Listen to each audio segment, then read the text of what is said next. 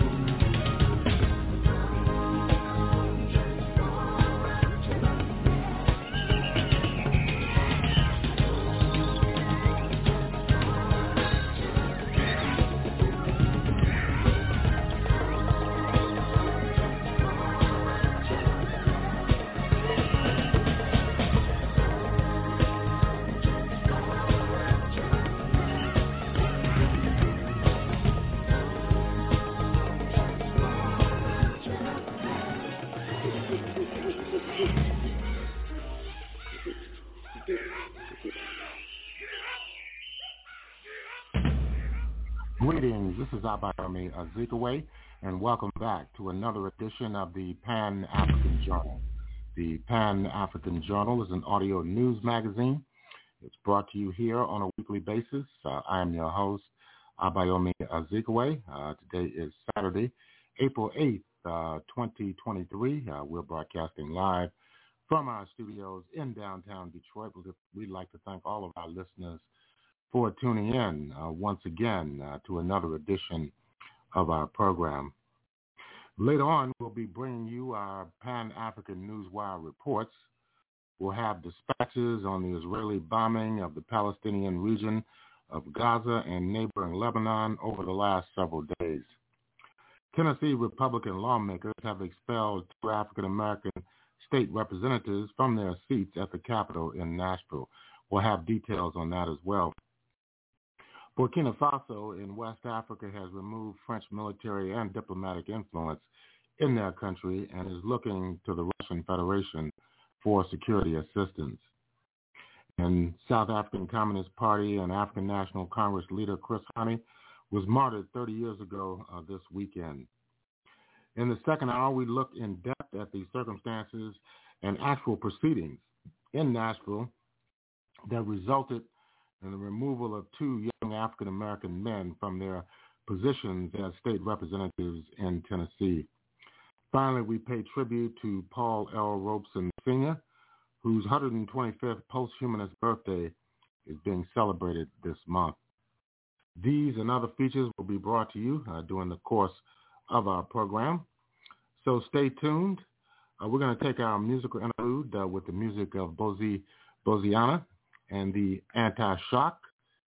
This is from an album entitled Ba Bakilo, Bilingwe, and Bongo Ya Kwantete. Let's listen in.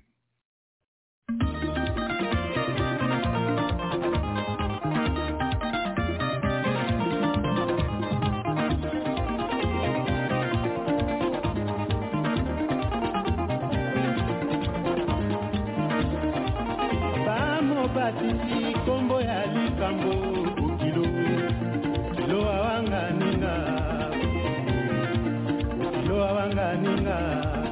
likambo yanga na mama na kati ya ndako ukilo swana kina na kati ya ndako lokola azalaka motema mokutetie ina na bima kangi biloko abili babosi bae bamondimeli ye bapesa kanga kote pona landaki te mama Zara nesika nanga bokilo Misia nesika nanga bokilo Abokilo balingise mbongo ya kompike Oyanga esipisa bakwaki pembeni yoro Zara nesika nanga bokilo Misia nesika nanga Abokilo balingise mbongo ya kompike Oyanga esipisa bakwaki pembeni yoro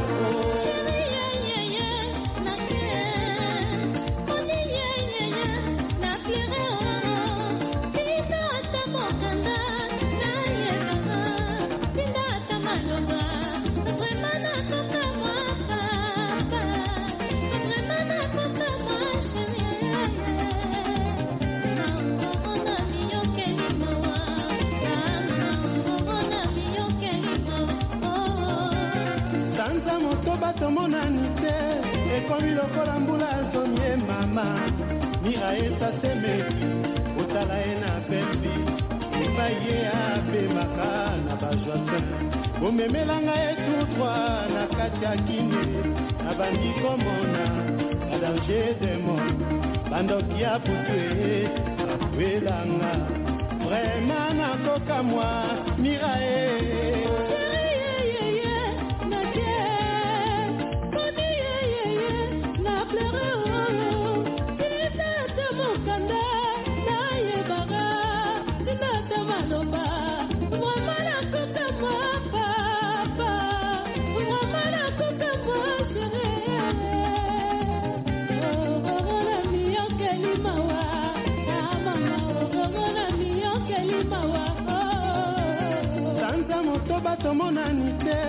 ekomi lokola mbula zonye mama mira esasemeki otala ye na pembi epai ye apemaka na bajoasin bomemelanga ye tout droit na kati ya kine nabandi komona badanger de mort bandoki ya butu ye akwelanga vraiment nakoka mwa mira ye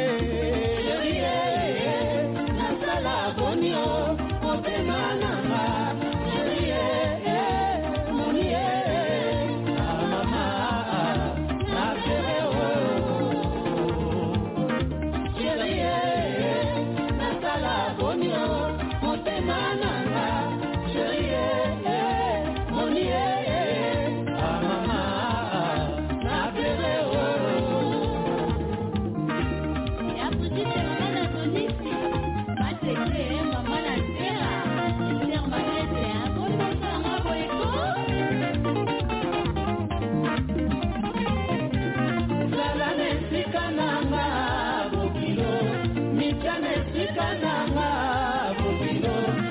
Kilo balingi sembo oya kontite oyanga esitisa babwaki demenyo tala nesika nanga bokilo mika nesika nanga bokilo abokilo balingi sembo oya kontite oyanga esitisa babwaki demenyo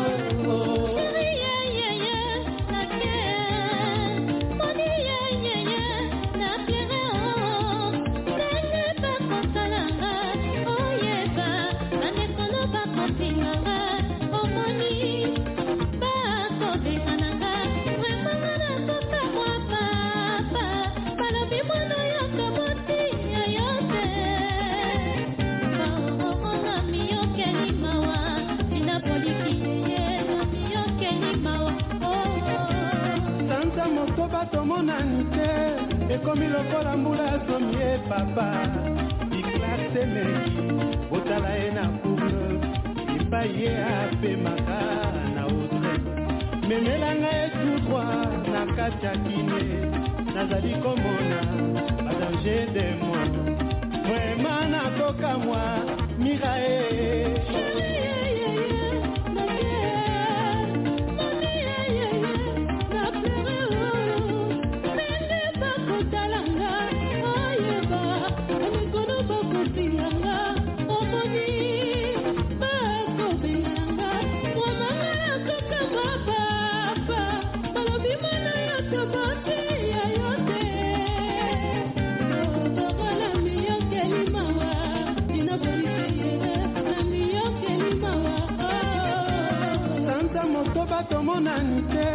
ekomi lokola mbula somie papa iklase meki otala ye na courne epai ye apemaka na outre memelanga ye tout droit na kati ya kine nazali komona badanger de mort vraiment nakoka mwa mira ye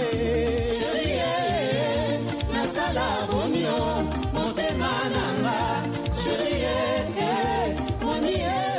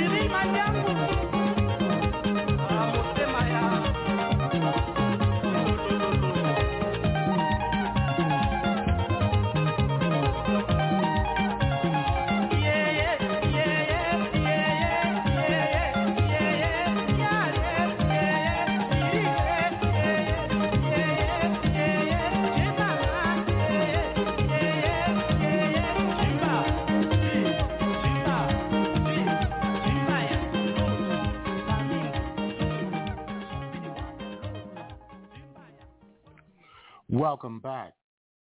That was the music of Boziana and Anti-Shock, and you're listening to the Pan-African Journal, a worldwide radio broadcast, and we're here broadcasting live from our studios in downtown Detroit.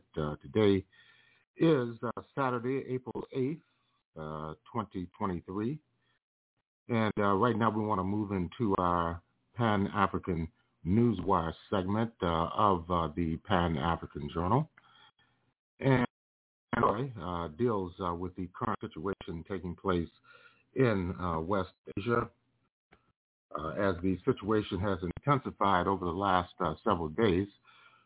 Two Israeli military officials say the Tel Aviv regime decided to launch airstrikes on positions of the Palestinian Hamas resistance movement in southern Lebanon and the Gaza Strip after a spat of rocket attacks against the occupied territories, apparently to avoid a wider conflict with Lebanon's Hezbollah resistance movement.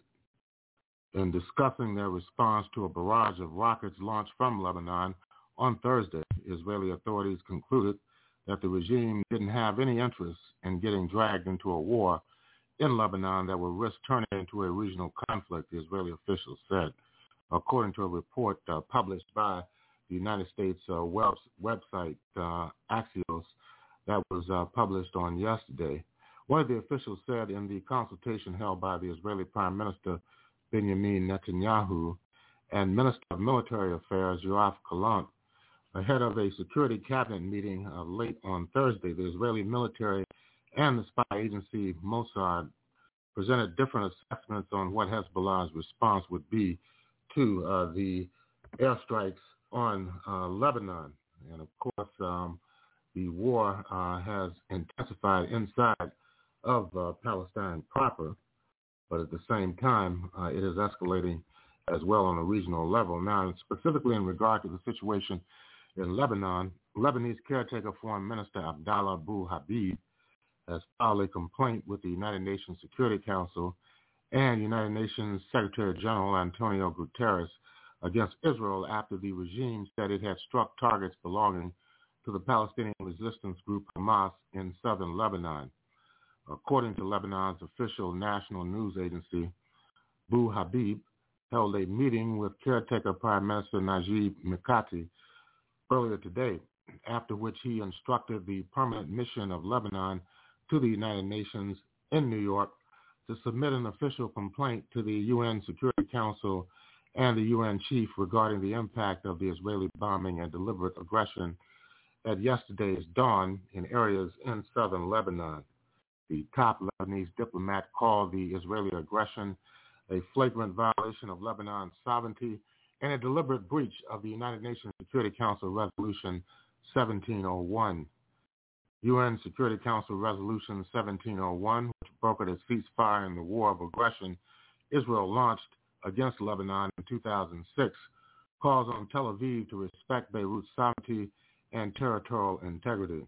The Israeli military announces striking targets inside Lebanon, from which dozens of rockets were fired earlier at the occupied territories. The Israeli bombardment in the early hours yesterday followed a spat of rocket launches from southern Lebanon as tensions soared after Israeli forces stormed the Al-Aqsa Mosque compound in the occupied old city of Al-Quds twice this week and violently attacked Palestinian worshippers marking the holy fasting month of Ramadan. And in other news, in the United States, Tennessee has become a new front in the battle for the future of African-American democratic rights after Republicans expelled 2 African-American lawmakers from the state legislature for their part in a protest urging passage of gun control measures.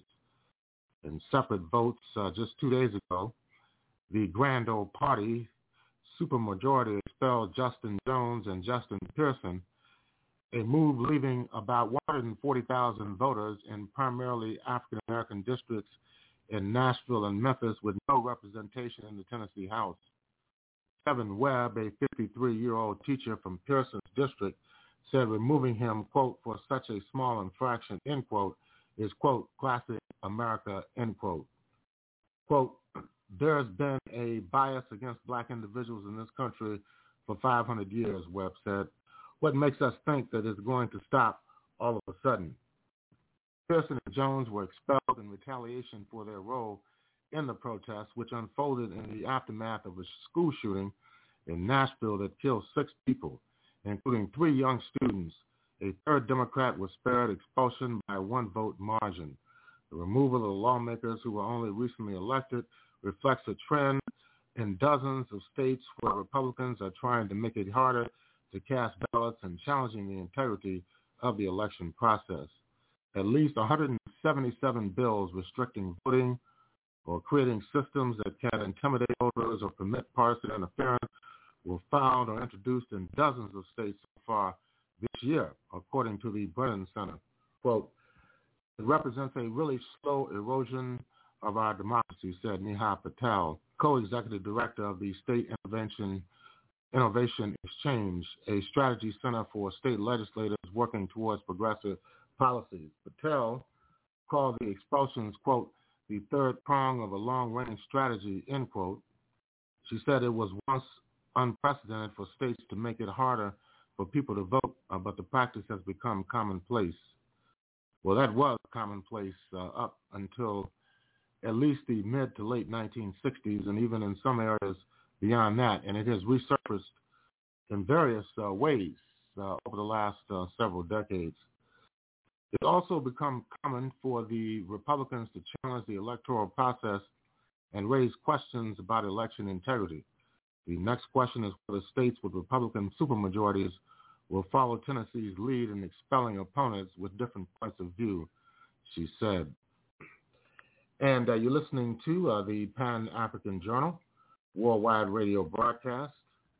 In other news, just weeks after Burkina Faso's military government ousted hundreds of French troops, signs appeared that the West African country could be moving closer to Russia, including the outfit entitled the Wagner Group. One signal was Burkina Faso's authorities requested in February nearly $30 million in gold from its mines to be handed over for public necessity. It's unclear what the gold was used for, but some suspect the gold could be used to hire personnel from the Wagner Group that already are entrenched in other troubled African countries like Mali and the Central African Republic. Quote, it might be a coincidence that the Burkinabe demanded the purchase of the gold right after they kicked out the French and started moving closer to the Russians, said William Linder, a retired Central Intelligence Agency officer and head of the 14 North Strategies, an African-focused risk advisory. Quote, still, it strikes fear among investors that the state will renege on existing agreements and disadvantage established industrial miners to pay for Russian military contractors, this former Central Intelligence Agency officer assessed in regard to the West African state of Burkina Faso. Burkina Faso's government denies hiring Wagner's personnel, but the government is expecting Russian instructors to come and to provide training for their soldiers on how to use equipment recently purchased from Russia, said Mamadou Dribo, executive secretary to Save Burkina, a civic group that supports the military government. We asked the Russian government, because of the bilateral collaboration between Burkina and Russia, that they send us people to train our men, he said, adding that the instructors will teach soldiers about weapons, military techniques, as well as culture. And finally, this weekend represents the 30th anniversary of the martyrdom of South African revolutionary Chris Hani. Chris Hani, who is still extremely popular, was assassinated on April 10th of 1993. He was gunned down by white supremacists, a killing that almost plunged the country into a deeper racial war and resounds to this day as anger within the South African black majority reached boiling point. Nelson Mandela appealed for calm on national television in April of 1993. When Hani died, he sparked something in South Africa. Political commentator Justice Malala, who has penned a book on the murder. 3 decades on, a mix of nostalgia, grief, and rancor permeate preparations to commemorate the slain hero as a nation contends with stark inequalities and corruption scandals. Chris Hani is almost the antidote to what South Africa has become, Malala said. He represents in the South African mind the idea of freedom and freedom fighters being perhaps naively people of high principles of integrity and of service. The leader of the South African Communist Party at the time of his death, Hani was born in 1942 to a family in the southern Eastern Cape province. He attended Catholic school, and of course, he also studied Latin and classical literature at the university. He quickly got involved in the liberation movement.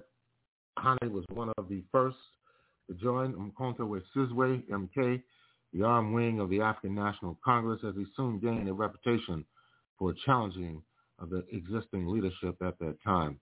And we'll have more information on the next program in regard to the lifetimes and contributions of Chris Hani. And that's going to conclude the Pan-African Newswire segment for this program. And in concluding this segment of the Pan-African Journal, we'd like to remind our listeners that the Pan-African Newswire is an international electronic press service. It is designed to foster intelligent discussions on the affairs of African people throughout the continent and the world. The press agency was founded in January of 1998. Since that time, it has published tens of thousands of articles and dispatches in numerous newspapers, magazines, journals, research reports, and on blogs and websites throughout the world. The Pan-African Newswire represents the only daily international news source on Pan-African and global affairs. If you'd like to log on to the Pan-African Newswire, so you can stay abreast of some of the most pressing and burning issues of the day, just go to our website at panafricannews.blogspot.com. That's panafricannews.blogspot.com. And if you'd like to have access to today's Pan-African Journal worldwide radio broadcast for Saturday, April 8th, 2023, go to our website at the Pan-African Radio Network. That's at blogtalkradio.com/Pan-African Journal. That's blogtalkradio.com/Pan-African Journal. We will take a break, and we'll be back with more of our program for this week. Are you lonely for me, baby? Yes, I am. Are you lonely for me, baby? Coming home, baby. Oh, it's the last train to Jacksonville. I'm gonna get on it, baby. You know I will. Will you try? Come on and try to forget all the pain I brought you. Go on and cry. Go ahead and cry, baby. I know that I'm the one who taught you to be lonely, baby. Lonely and blue. I'm lonely, baby. Hey, I'm lonely for you. Are you lonely for me, baby? Yes, I am. Are you lonely for me, baby? Oh, it's my last bus to Jacksonville. Are you my sweet baby? Are you still? Tell your friend it's the end. I will never again desert you. He will laugh. I can hear him laughing, baby. He'll say that I was born separate, yeah. Oh, I'm sorry, baby. I'm sorry. Hey, I'm lonely, baby. And I'm lonely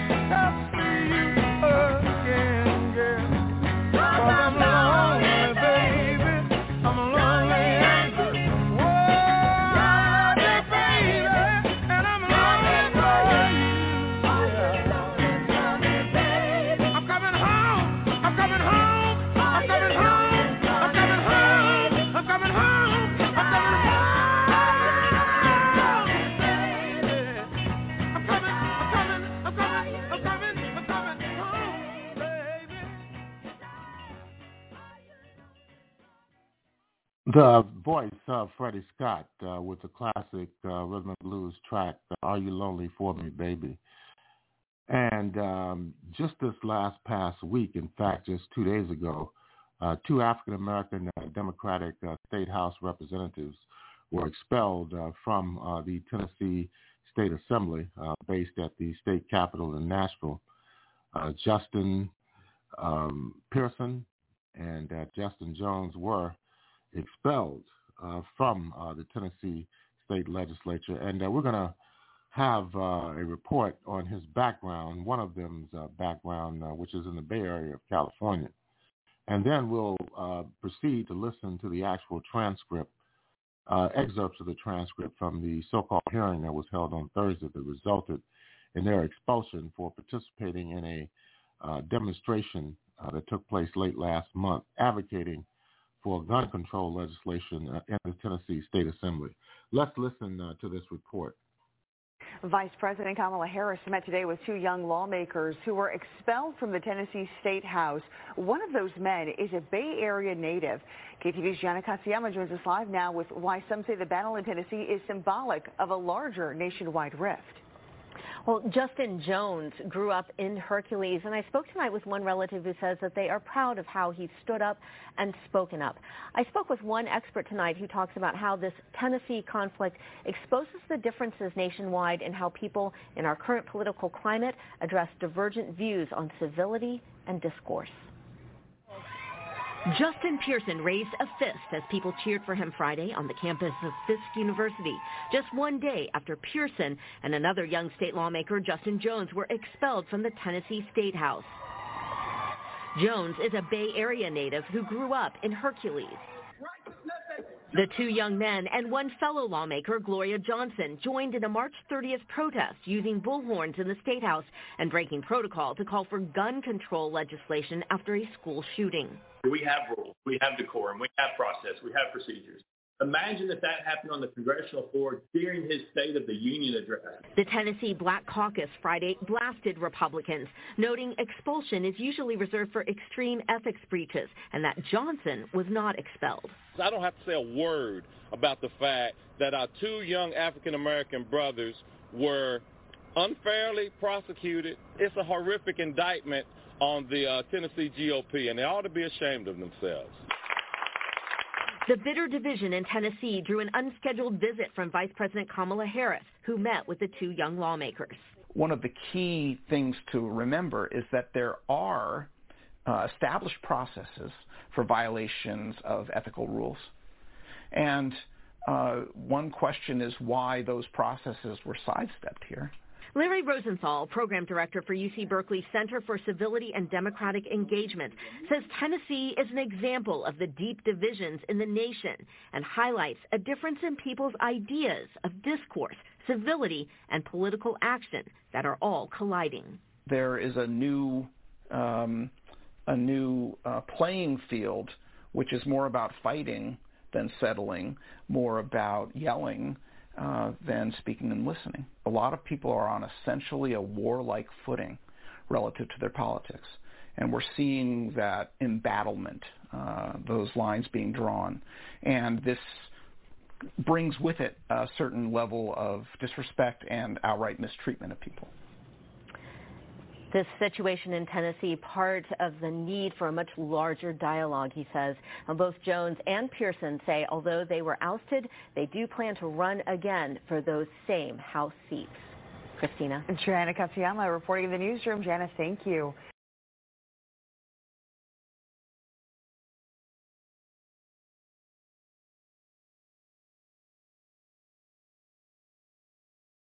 And that was a report on what transpired just this past week. Now we're going to listen to the actual transcripts, excerpts from the transcripts, the actual audio files of the purported debate that went on around the expulsion of these two African-American legislators in Nashville from the state assembly in Tennessee. Let's listen in.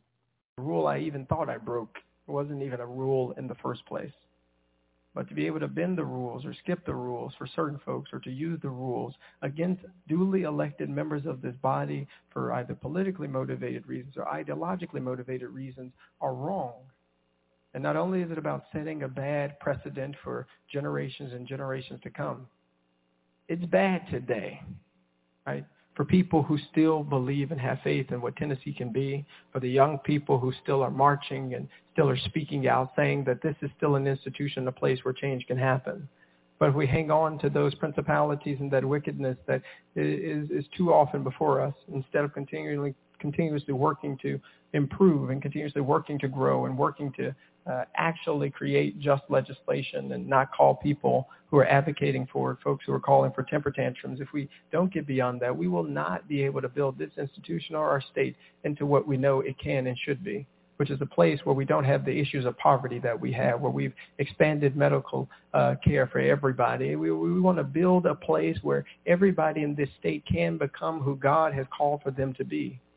And at this point, in this place, instead of working on those things, we're working to expel people whose voices we disagree with and whose ideologies and perspectives about the liberation of everybody we view as wrong.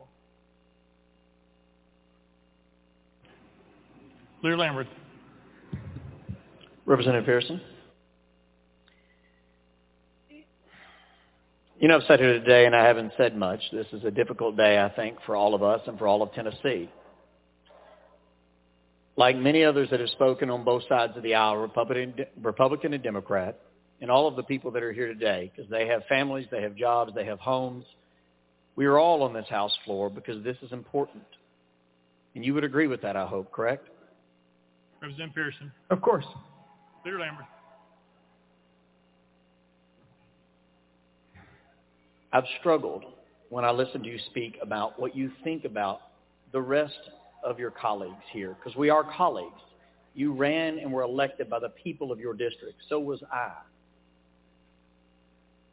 Why do you feel like when there are hundreds of bills that are being filed, there are hundreds of hours of work being put in by all of these people who have children and grandchildren and constituents who have been killed by violence and, yes, gun violence and others, and yet you stand here and you came to the well of this chamber and silenced 96 other voices. And the stuff you have said, because I respect you, I actually literally respect you. You're a very intelligent individual. You're very zealous. You're very passionate about what you believe in. I am passionate about my constituents as well. I don't want any child anywhere in this state to be in danger. You've heard me say those words, but you don't seem like you believe that any of us care about our constituents as much as you care about yours, though many people in this body have served their communities for decades, both Republican and Democrat. When you step into the well with a bullhorn and are yelling and screaming and are sharing with the people of this state that you believe that none of us care, and you shut down the ability of even a response, surely you can at least admit that that is an egregious thing to shut out other voices, because only together with everybody's thoughts at the table, everybody's voice at the table, can we possibly solve the problems that plague our day. Every single voice is important. Yours, mine, everyone's. Does it not matter to you that in doing so, you shut down every other voice and elevated yourself even above the very families who were going through hell because their loved ones were killed? And it appeared to us as if in that broach of protocol, it's not about the rules. It's about that you elevated yourself above the very dead bodies that had not been put in the ground yet. How can you not get that? We all of us, want to make sure that there's no more children killed. Surely you get that, but I'm going to give you an opportunity to respond. I understand that your voice matters. I would ask that you explain to this body why you feel like ours do not. Because on almost every single bill you've spoken, and I think your questions have been illuminated in certain issues that I might not have thought about because I haven't walked in your shoes, you haven't walked in mine. But those rules are there so that we can have this back and forth instead of people just shouting at each other in which nothing gets resolved. I wanted to share that because I wanted to hear your thoughts on how coming to the House floor with a bullhorn and drowning out the voice of my constituents is helpful in this exchange, because this is the way that I know how to resolve things, to talk about them and share ideas and share our differences in a way that comes to better results. What are your thoughts on that? Representative Pearson. Leader Lambert, you're wrong. I don't think that one person's voice is more important than anybody's, especially the 96 or so other folks. But what about the thousands of people who were here that Thursday who you never recognized? What about the thousands of people here who your colleagues never made eye contact with or smirked at and gave a thumbs up or laughed at? What about the thousands of people who came here saying, we need to end gun violence and we need you to do something, and they were called insurrectionists by the Speaker of this House? What about the thousands of people who marched the streets of Nashville and came up to this Capitol asking that we do something, but instead of getting just legislation that might protect our schools, we're saying put more guns in schools? I have to tell you, Leader Lambert, I'm shocked that you would say that you care so much about debate in this moment. I am, because I've seen and talked with a young person today who said they came to you and they were talking with you, and there was another representative, Representative Jones, there. And he was trying to speak with you, and you yelled at him, "I've heard enough from you, young man." You said that to another equal member of this body. And so it is hard for me to now listen to you, a person who has yet to put forward legislation that I believe or that I think has had the true input of other members of this House and other members of this body's input that could actually help protect and save our communities. I haven't heard you talk about the red flag gun laws that you're ready to propose. I haven't heard you talk about the gun storage bills that you're ready to propose. I haven't heard you talking about those things or putting resources or money towards our communities that are suffering from gun violence. I haven't heard you do those things just yet. And so it is very difficult for me to stand here now for you to think that I am trying to elevate myself above the people who were killed at Covenant or my own people like Dr. Yvonne Nelson or Larry Thorne or T.J. Crutcher. It's really difficult for you to look me in the eye and tell me that I'm putting myself above people who have been killed by gun violence, who I know personally and who I don't know personally but advocate for. When in this House, on that day when we returned, instead of putting forward just legislation, we moved on as business as usual. We had only one representative to speak about the shooting at Covenant, and we moved on. So don't tell me, sir, that debate is so important to us when you didn't stand up and tell the Speaker, we need to make sure that all members can speak now. Go ahead, Leader Lambert. Leader Lambert, the first 5 ran out. That was his 5. We'll put you back on the list and come back to you. I'm sorry. Sorry. No, we don't. We'll come right back. It's fine. We'll be back in 5 minutes or less, potentially. Representative Harris.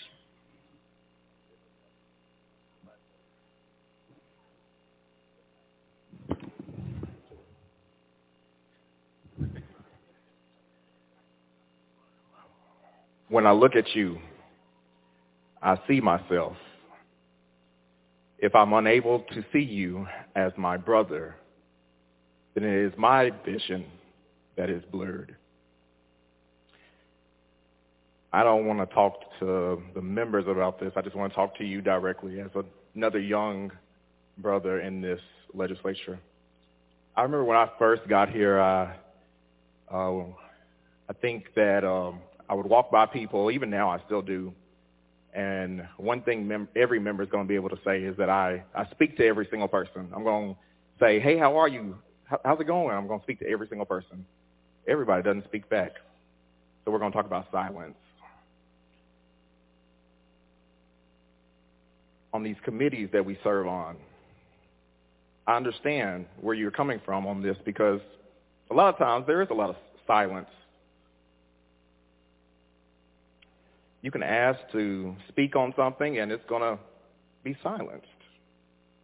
I served on a committee last year that the speaker can actually attest to. I I asked the speaker to be removed from the committee because a rule was put in place that we had to provide the questions ahead of time. So we were being silenced. I look back at a few weeks ago, I was in a committee, and the chairman, who I have the utmost respect for, heard me ask for a question and ignored me, silenced. It happens so often here. We have to find our place. So whereas you decided to go to the well to speak on behalf of people, thousands of people, because we had been silenced for so long, that buildup happens. I was talking to a member on yesterday about today's proceedings, and they said, well, I respect you. I respect you highly. I think of you greatly now. When I first got here, people had an opinion of who I was before they had even gotten to know who I was. You got here a week and a half ago. They haven't had an opportunity to get to know who you are. They've already made their decision. And that's okay. We'll see you back. What I want you to know, though, is that as you do it, do everything in love. When I leave out of this place, I'll be here for some time. I mean, if you look around this room, a lot of these members may retire, be dead and gone, but rules and stuff will still change, and you'll be here. We have an obligation to serve and represent people, every single one of us. And while things may not pan out the way you want it to right now, just know it really did work out. And I say that because if you watched an hour or so ago, it didn't really work out. And so we're here now. People are looking, paying attention to every single thing we do, respectfully.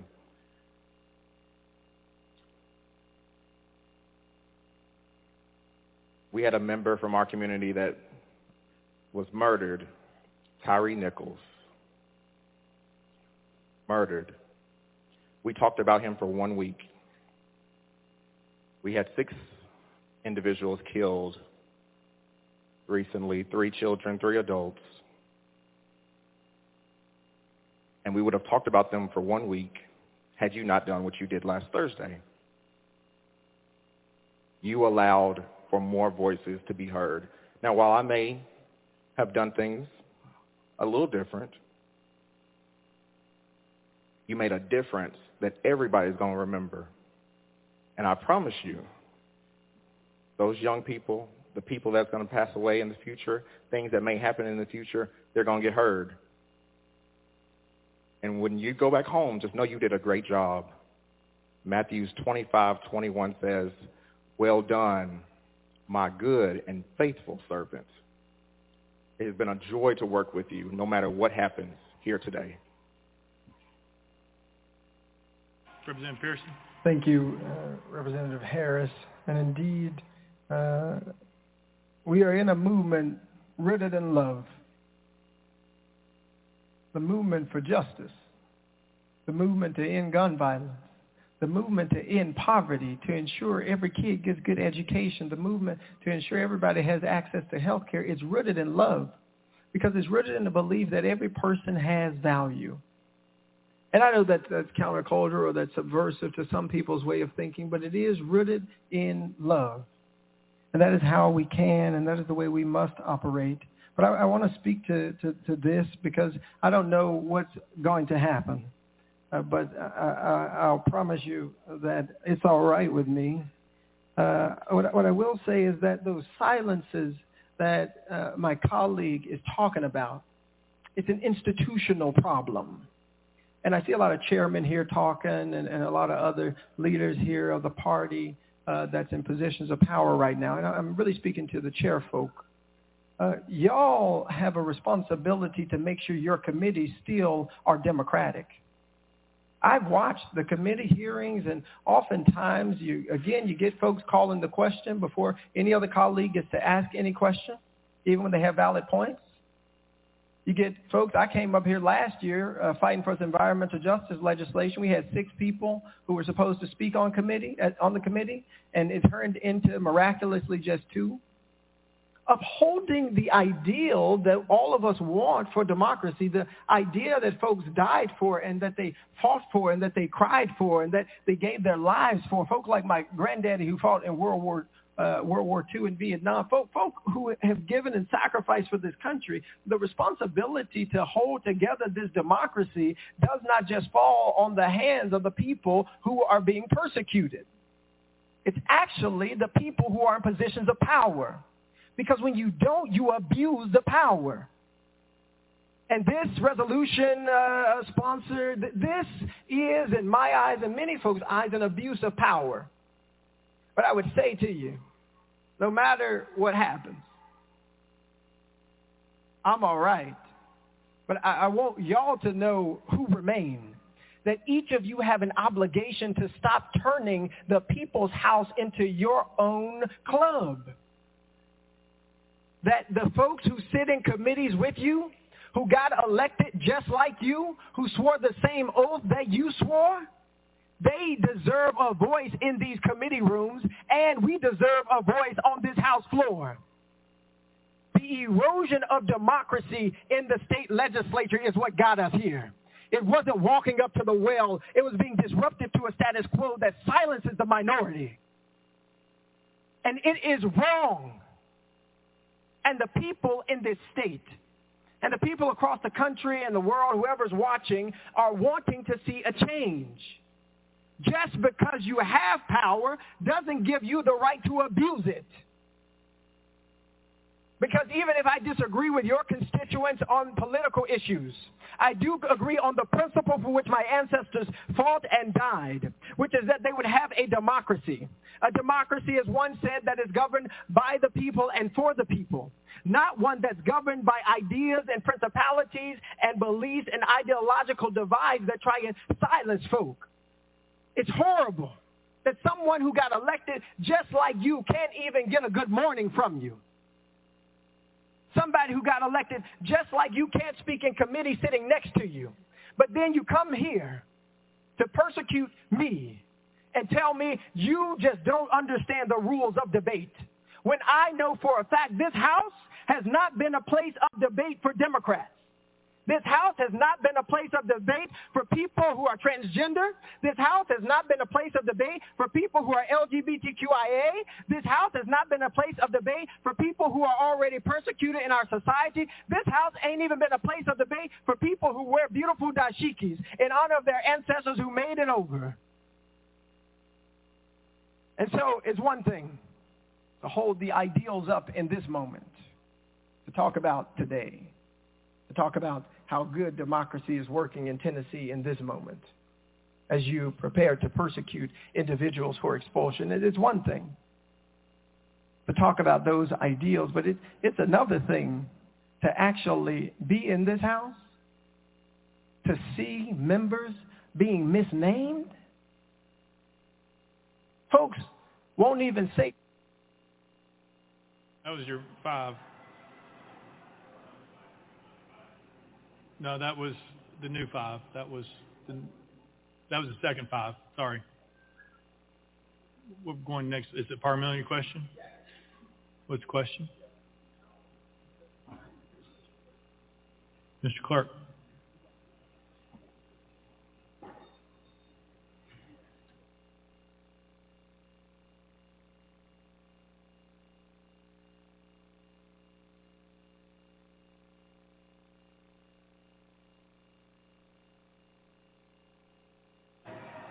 Got it. All right. Representative Hawk.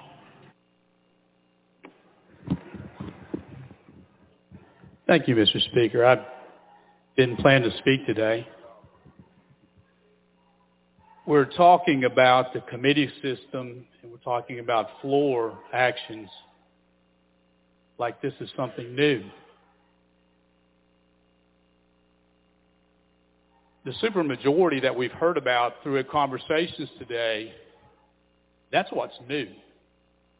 The Democratic Party had control of both bodies of the legislature for 140 years. And early on, I couldn't get a bill heard. I couldn't get recognized in committee. I had a challenging time ever having a conversation on the floor about a concern that I have. There were certain people who were able to pass bills. There are certain people who were able to talk on bills. So it's not something that's new. And all that being said, two wrongs don't make a right. Even though it did happen for 140 years, I think that the Speaker, I think that most, if not all, of our committee chairmen have gone out of their way to have people heard, much more so than what I experienced in my early years down here. I heard an interesting reaction from the crowd a few moments ago as someone was talking about when this legislature changes and when members who may be here now may be dead and gone. And the crowd outside cheered like that.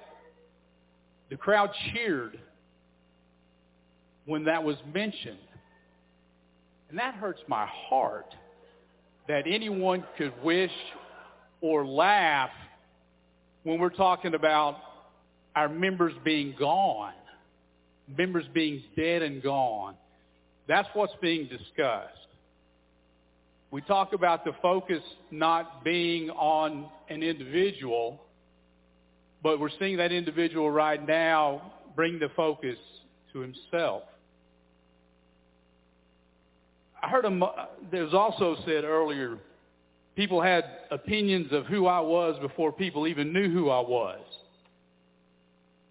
And we were talking about how to learn the rules and how many rules there are and how it's a challenge to learn the rules in such a short time. And one of the ways I learned the rules down here was from senior members. And I came on the floor several weeks ago and expressed the way that I learned the rules of the House. And I'm expressing that to the 15 freshman men on the floor, and I tell them the story of Lois DeBerry and how she expressed to me what was understood I was supposed to be doing, and I took that advice in good faith, and I never made that mistake again. The reactions that we have seen began calling me everything in the book. National media called me everything in the book. Thankfully, members of leadership on the Democratic side came up to me and said, "We know you're not what you were called. We know that you care. We know that you've been a part of this process." So I just left that as someone being naive. We left it at that. But I'm wondering, how do we learn the rules? Do we sit there and read what's on the paper? Is it life experience? Do we listen to those who have gone through this legislative process before to teach us, to try to instruct us? And I'm going to get to a question here. We've been talking about how individuals at a particular time last week got to the well, but I'm wondering, what was the plan to get out of the well? And we saw there in the video being chastised by leadership. What was the plan to get out? Representative Pearson, you recognize. Representative Hawk represents something that we ought to talk about. And it's a common phrase. I'm not going to talk about white supremacy and things like that right now because I think that's what you're referring to. That's not what I'm going to talk about. What I want to talk about is just a common phrase that all of you know. Hurt people hurt people. Hurt people hurt people. And there have been folks like this, and I didn't even realize Democrats have been in control of the House for 140 years or anything like that. That's a substantial amount of time. But in what the representative said was given reasoning or license for mistreatment of other members that are not currently in the majority. That is not how we sustain our democracy. Saying these things such as, I didn't get recognized in committees. Saying things like, only certain people could pass bills. These are the exact same things that I hear as a member of the minority party.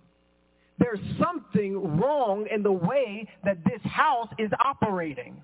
And when it got called into question in a peaceful protest to end gun violence, the response was not, what could we do to do something different? What could we do to do something better? How can we recognize that this change is something that the people in this state are demanding and ask for? It wasn't, how do we listen to the parents and the children who are protesting, not calling them insurrectionists? It wasn't, what can we do to make sure this body responds to the needs of our communities, not with just spending hundreds of millions of dollars on more war or weapons of war or doing things like lowering the age requirement for people to get guns. The idea was to now arm teachers. It was not, what do we get from the people who came to listen and to show up and be a part of the process, as you call it. That wasn't it. Your hurt continues to cause you to hurt people. And this body is hurting people. You just expelled a member for exercising their First Amendment rights. For a House decorum rule, when the last two people committed actual crimes. 22 counts of sexual assault, bribery. Is that you're having to address ideas and people different than you're used to. You're having to answer questions that you're not used to having to answer. You're having to see people in positions just like you that you aren't used to seeing. That's, now I understand, Representative Hawk, what Representative Farmer was getting to about why I'm really here. Doesn't have to do with not following decorum, about fighting for the end of gun violence. It has to do with an idea and an ideology that says there's only one way that we're going to allow thinking up in here if you're going to be here.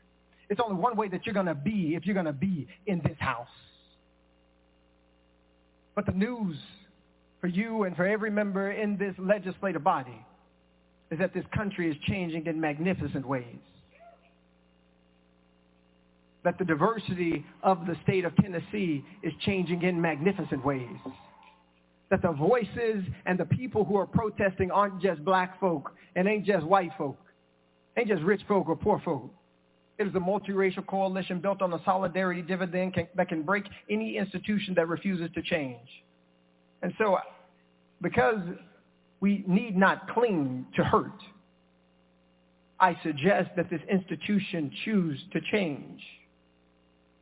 Change the way that it is operating in order for justice to be possible here. For everybody's voice to be treated equitably here. I will say this. Lois DeBerry, Speaker Pro Tem, why was she never the Speaker of this House? She deserved to be Speaker of this House. And the reality is, the reason that she was saying things about decorum and things like that was because she understood that the institution that she was a part of, the institution as the second black woman, I believe, to ever be elected in the Tennessee State Legislature, the way she had to present herself, the things she had to do and say, and the way she had to look was so important because black folk wouldn't get respected otherwise, because white folks wouldn't respect them. They'd call them boy, they'd call them girl instead of chairperson or Speaker Pro Tem. All right. Representative Towns.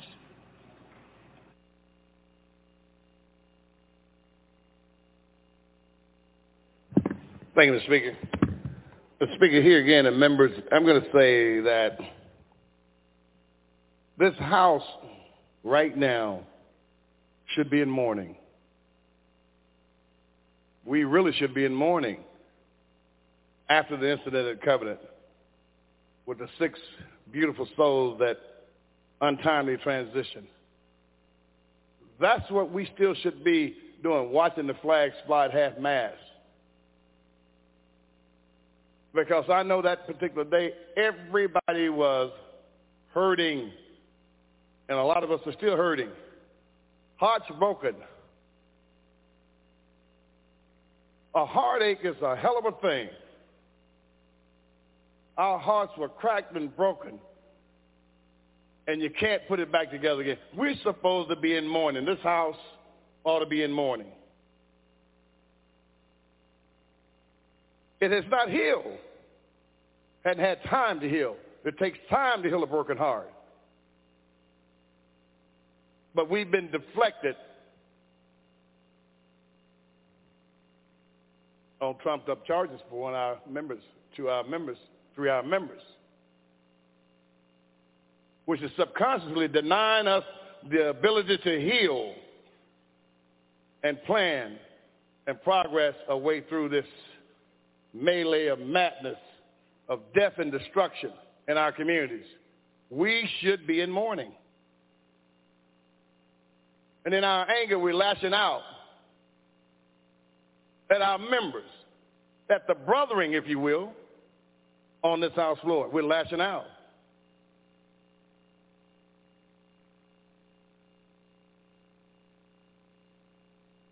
That is not Christian. That is not kindness. That is not brotherly. And that's not something that we should act that way towards our colleagues. As I've shared with you, none of our members should be expelled because there were other measures if there need to be anything done in terms of discipline. We had other measures.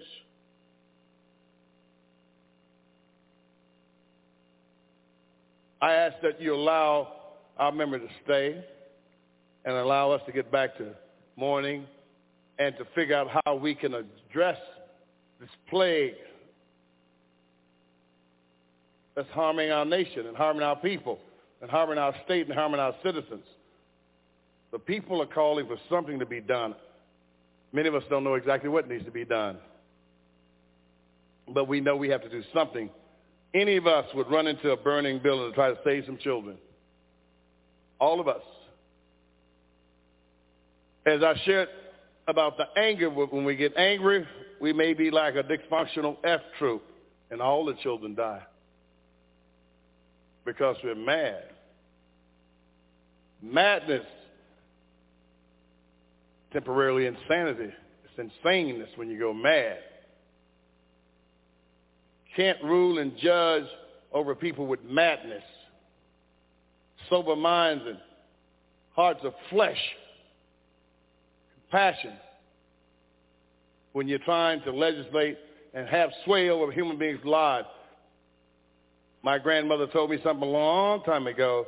That she said, baby, you never spank your children when you're angry at them. I said, why, my dear? She said, you may hurt them. We're hurting our members because we're mad. The body has gone mad. It's like an autoimmune disease. The body turns against itself. We're mad because of something that transpired on this floor. We need to figure out how to save our member, and I'm encouraging that we don't expel our member. I really appreciate your consideration and hope that we act accordingly, come out of this stupor madness, and do what's going to be just. Justice for Justin. Thank you, members. Representative Pearson. Thank you, Representative Towns. And I just want to reiterate why we should be in mourning and why we are here. I don't want to forget Representative Freeman's district, catalyst for this conversation, and unfortunately, instead of it being a catalyst today for the passing of those laws, it's about expelling myself and 2 other members of the House. We have in this state a proliferation of guns, and we have significant incidences of gun violence. That is the reality of what's happening in the state of Tennessee. That is a real issue that needs to be addressed. And this expulsion and other conversations that take away from the real calls for change that are coming out of the halls and coming out of the homes of people in all of our communities is detracting away from the calls and cries for justice that each of us need to be answering, that each of you need to be answering. And if your mind has not changed about how we get there since last Thursday, if your mind hasn't changed about how we make Tennessee a better, more safe place, if you're offering the same solutions or resolutions or ideas, then you are not listening to the people. You are not listening to the communities like Memphis and Shelby County that are suffering. You're not listening to the folks who are dealing with gun violence on every single day, every news cycle. All of us should be being transformed in the ways that we're thinking about solving this problem. But instead of being transformed to do something to solve it, we're silencing folks who said we've got to say something. The resolution isn't expulsion. The resolution is doing something to pass meaningful gun violence prevention. That's what we should be doing. That's what you should be doing. Saying, how do we prevent incidences like what's happening to folks like Larry all the way to folks like at Covenant? How do we actually prevent this from happening by ensuring that this proliferation of gun violence ceases on our watch? That's what folks are calling for, asking for, and demanding. And that's what I will continue to call for and ask for and demand, because we can do it. It is possible for this legislative body to pass more just laws. Now, whether the will is there is up to each and every one of you. It's up to you to decide whether or not we need red flag laws. It's up to you to decide whether or not we're going to pass gun lock storage laws. It's up to you to decide whether or not we're going to stop folks who shouldn't have guns from having AR-15s that can send hundreds of rounds through people's schools and homes and bodies. These are decisions that can be made by we who have been elected, by you who have been elected. You know, I always got pretty frustrated when I saw the whole thoughts and prayers thing, you know. It always bothered me, because I always said, the people in power must do something. The people in power will do something, I believed, naively. And then I had the opportunity, because some folks at age 93 and 88 and 81 and 70 went to the polls to cast a ballot, not just for Justin, but for justice. I had the opportunity to come to that place, to see the faces of the people who I would always say they have the power to do something. These folks, they're the ones who folks are always mad that they send thoughts and prayers at, because they've got power that they will to actually be able to change the situation. But instead of looking into these faces and seeing a dogged determination to change what is going on, I'm seeing a dogged determination to expel me and expel the voice of District 86 in this state house, because we know we need to have an end to gun violence. Because we're tired of having kids and adults and loved ones being killed by guns. So it's disappointing. But that dogged determination does live in certain people, and that gives me hope.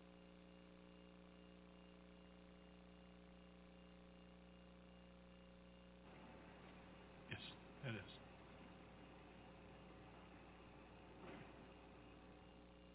Representative Warner. Thank you, Mr. Speaker. I'll call for the question. Question's been called. There's objection. We're voting on previous question. All those in favor of previous question vote aye when the bell rings. All those opposed vote no. Has every member voted? Does any member wish to change their vote?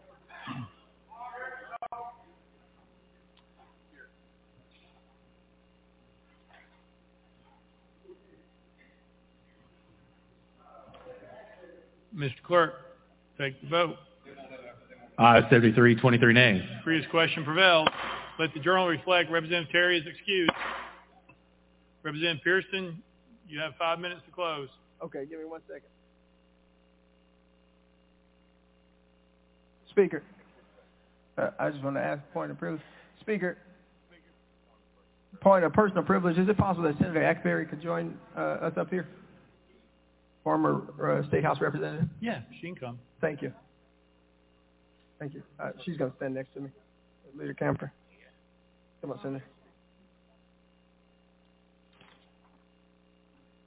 All glory and honor to God, who makes all things possible, who takes the son of teenage parents Kimberly Owens Pearson and Jason C. Pearson and brings them to an institution built by enslaved people's hand. All glory and honor to God, who brings those who've been marginalized and excluded into this place and tells them that you still have a voice, that you still are somebody, and that the movement for love and justice cannot be stopped because we've still got a heartbeat, because we've still got a movement for love that needs us.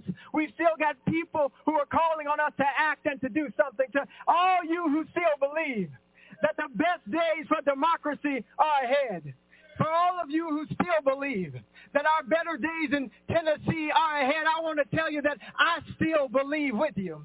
And how is it that even now amidst persecution on this Holy Week, after my own brother Justin Jones, Representative Jones, gets expelled from the House, is it that we still have hope and faith and belief in the democracy of Tennessee, faith and hope in the belief in the democracy of the United States of America? How is it that you still have hope, you descendant of enslaved people? How is it that you still have hope? Well, it's because even from the bottom of slave ships, my people didn't quit. Even in cotton fields and rice fields, my people didn't quit. Even when they were whipped and chained and told they had no name, my people didn't quit. Even when they incarcerated us, locked us up for a crack cocaine epidemic created by President Ronald Reagan to fund a war in South America, my people didn't quit. Even when they defunded our schools, separated us and called us colored and white, even when they put us on lynching trees in the state of Tennessee, specifically in Shelby County, my people didn't quit. Even now, as our own brothers and sisters lay to rest because of the failure of people in positions of power to do something, because people are refusing to pass just laws to end the epidemic of gun violence in the state of Tennessee, my people have yet to quit. And so even now, amidst this vote, amidst this persecution, I remember the good news. Hallelujah, Jesus. I remember that on Friday, the government decided that my Savior Jesus, a man that was innocent of all crimes except fighting for the poor, fighting for the marginalized, fighting for the LGBTQ community, fighting for those who are single mothers, fighting for those who are ostracized, fighting for those pushed to the periphery. My Savior, my black Jesus, he was lynched by the government on Friday.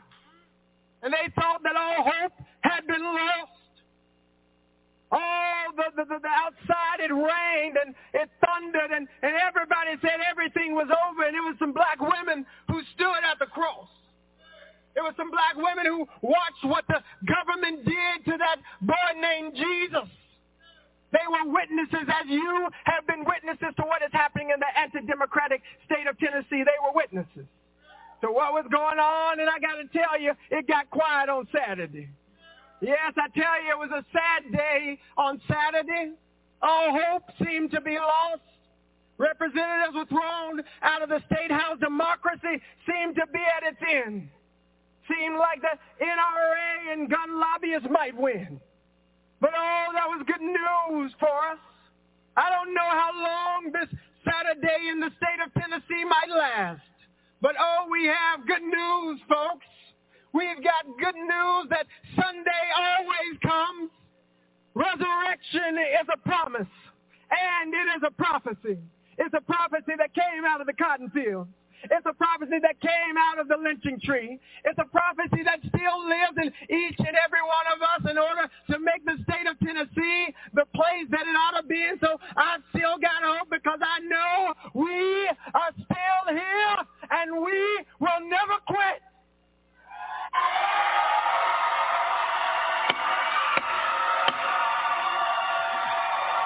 Out of order.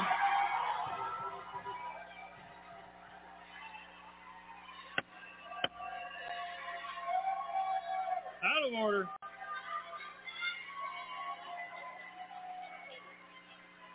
We're voting on House Resolution 63. All those in favor, vote aye when the bell rings. Those opposed, vote no.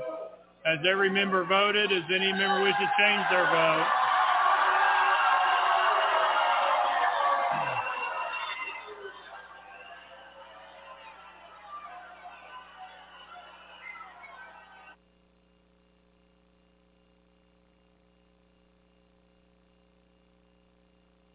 Mr. Clerk, take the vote. Aye, 69, 26 nays. Having received the Constitution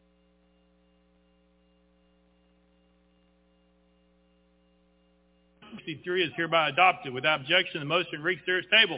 Pursuant to Article 2, Section 12 of the Constitution of the State of Tennessee, I hereby declare Representative Justin J. Pearson of the 86th Representative District expelled from the House of Representatives of the 103rd General Assembly of the State of Tennessee. Next order, Mr. Clark. Announcement. Next order, Mr. Clark. Roll call.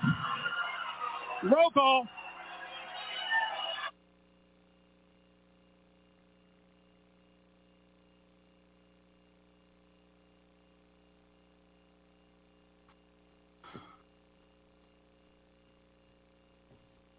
And those were the proceedings of the vote that took place just 2 days ago in Nashville, Tennessee, when two African-American state representatives were expelled from the Tennessee State Assembly. It is an issue that has sent shockwaves throughout the country and indeed throughout the world. Take the roll, Mr. Clark.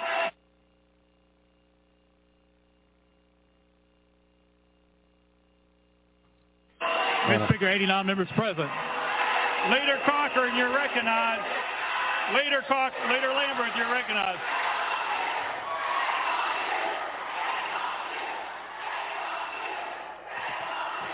Thank you, Mr. Speaker. I move the House stand in recess until 5 p.m. on Monday, April 10th, 2023. Without objection, the House stands in recess till 5 p.m. on Monday, April 10th, 2023.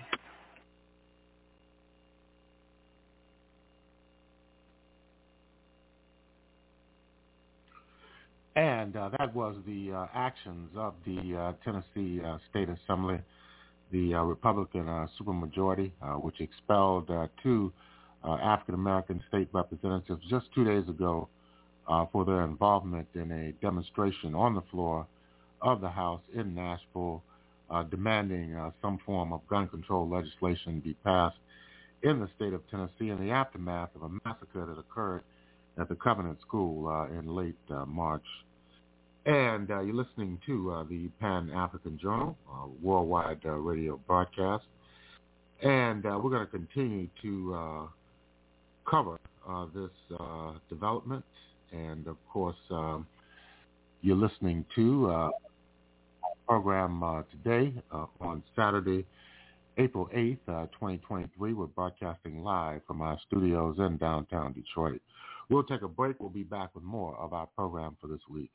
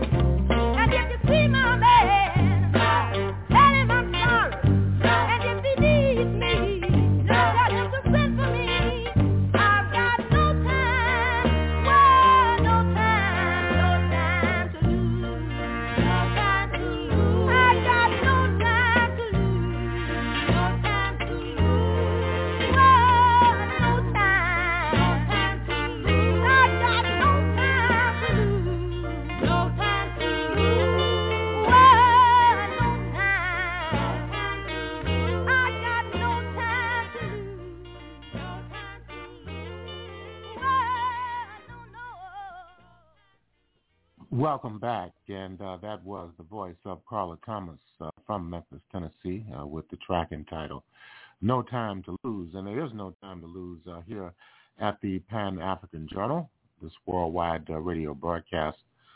On this Saturday, April 8th, 2023, we're broadcasting live from our studios in downtown Detroit.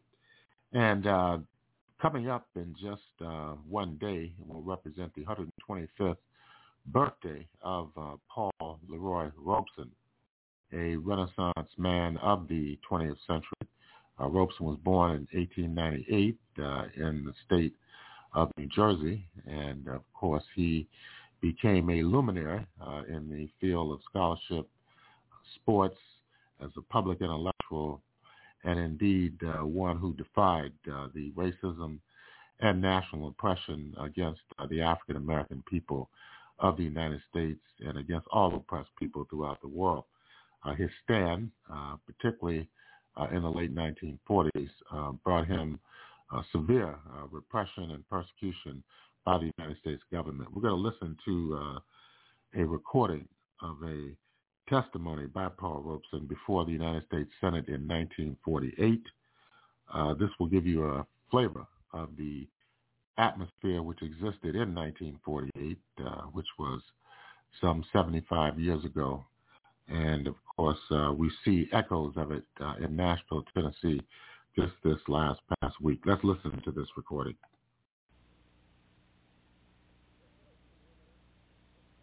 Is Mr. Robeson here now? All right, you may take the chair.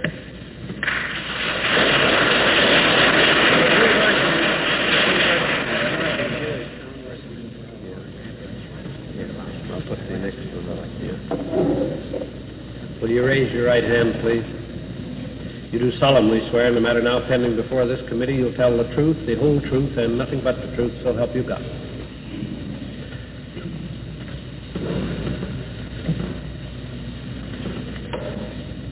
I'm here, Senator. I've been traveling a good deal about the country on various missions. I'm an artist, a singer.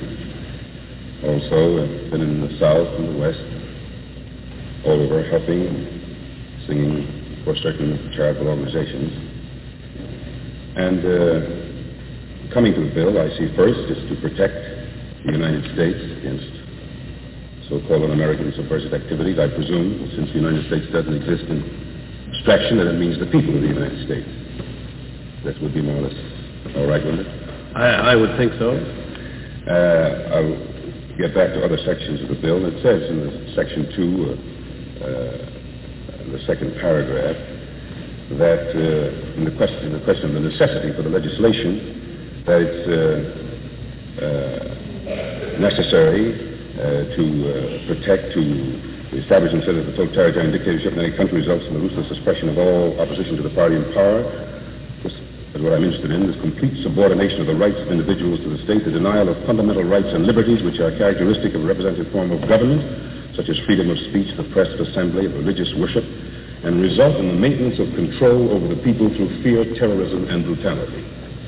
I've been all over the United States speaking and attempting to speak, and I have been experiencing in our own country today this very thing of control over the people through fear, terrorism, and brutality. This is happening in all parts of this land. Now, it seems to me if we're protecting the people of the United States, that these protections are necessary from quite another point of view than I can see in their so-called necessity in this necessity. Well, do you believe that they are I'm saying these entitled to protection even as provided I just want to in finish this bill? my point, and I also again want to say that it says that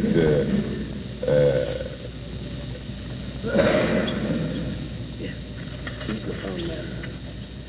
This man wasn't here. We let him into his place. The complete subordination, the same paragraph, complete subordination of the rights of individuals to the state, denial of fundamental rights and liberties, and so forth. I think that this is a complete, for example, definition, since our states are sovereign powers, so to speak, except for the rights delegated to the federal government, a complete description of, say, what happens to the Negro people today in Mississippi, Alabama, and many other states of the Union. And the necessity for legislation, it seems to me, I will go into what I consider the constitutionality, denial of civil rights under this bill, in fact, to the whole question of the way we have placed this whole question in the bill. But it seems to me that the necessity for legislation that might concern, I suggest, with the committee today and for some time to come, that since in this bill, perhaps hundreds, thousands of Americans would like to speak on it, and that it should, that not only today, but perhaps in the future, there should be opportunity for that. I am tremendously interested, before approaching in detail this bill, just to ask you a question as to why, in the light of the terror that I've seen and the denial of rights, that the lynching bill is not sort of before the Senate at this time. It hasn't come out of the committee. I couldn't answer that. I'm personally trying to get it out of the committee. I think that that if there are any kind of activities that strike at the very basis of our democratic way of life, that this bill certainly should come out. Both parties have gone on record for the civil rights of the Negro people, and it looks as though you might get through without it. So I'm certainly hoping that this bill will come out, and perhaps even this bill could be put aside for the moment and extended later to see that these rights should be should be guaranteed. Now, as for a bill, I see it, the whole question of protecting the rights of the people of the United States, against the background and the whole question of communism, for example, which is brought in every minute. Robeson, can I go on to my question? I'll answer that in just a second. Are you a member of the Communist I will Party? answer that in just a moment. Can I go on to my discussion? Yes. I will answer that. The whole background, I would say so, I would strike at the very root of the conception of what is in these first paragraphs. For example, the origin, the world movement with its origins and so forth. I mean, does Mr. Munt or whoever framed the bill understand that the origins of this kind of thing were in, say, the English Industrial Revolution and the time of Robert Owen, in the roots of the poverty of England, which was responsible for the English poor and indentured servants coming to build America itself. This didn't just spring up the other day in some part of Europe, a part of the whole struggle of human beings to improve their lot. One of the most important sections for myself being my own people here, the Negro people in America. So I see the whole framework of the bill, in reality, from my travels about this country and otherwise about the world, in the framework of what we understand as Americans, and what we mean by our democratic ways of life here, as expressed in this paragraph, that it means certainly from our own American history, from the beginning of our struggle for freedom from England, down through the Civil War which freed my own people, it means through the New Deal an extension. We mean anything, we mean an extension of the democratic rights and full citizenship to people who do not yet have them. That would include not only 1/10 of the population, the Negro people, it would include, for example, many of the Spanish-American people that I saw in Pueblo, Colorado a few months ago, practically living in hovels under the ground. Would include many in the fruit fields of California, in the whole deep south and all over America.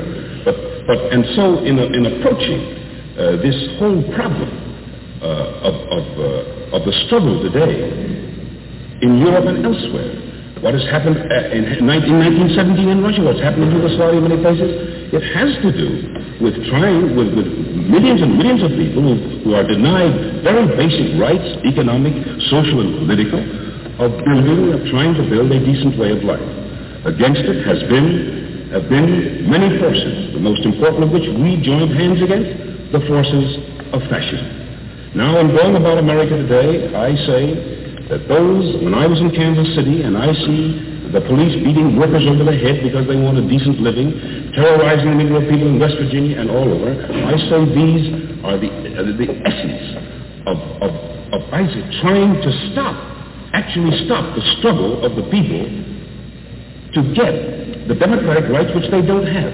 And I would go so far as to say that I feel, I've been in the Mr. Munt's state in South Dakota. I was attacked by him once when I sang there, that in the whole discussion, and we can take it up in detail, of defining what is a communist party, what is a front organization, and what has happened in fact throughout America, where they have terrorized people from joining any kind of liberal struggle. Just a second.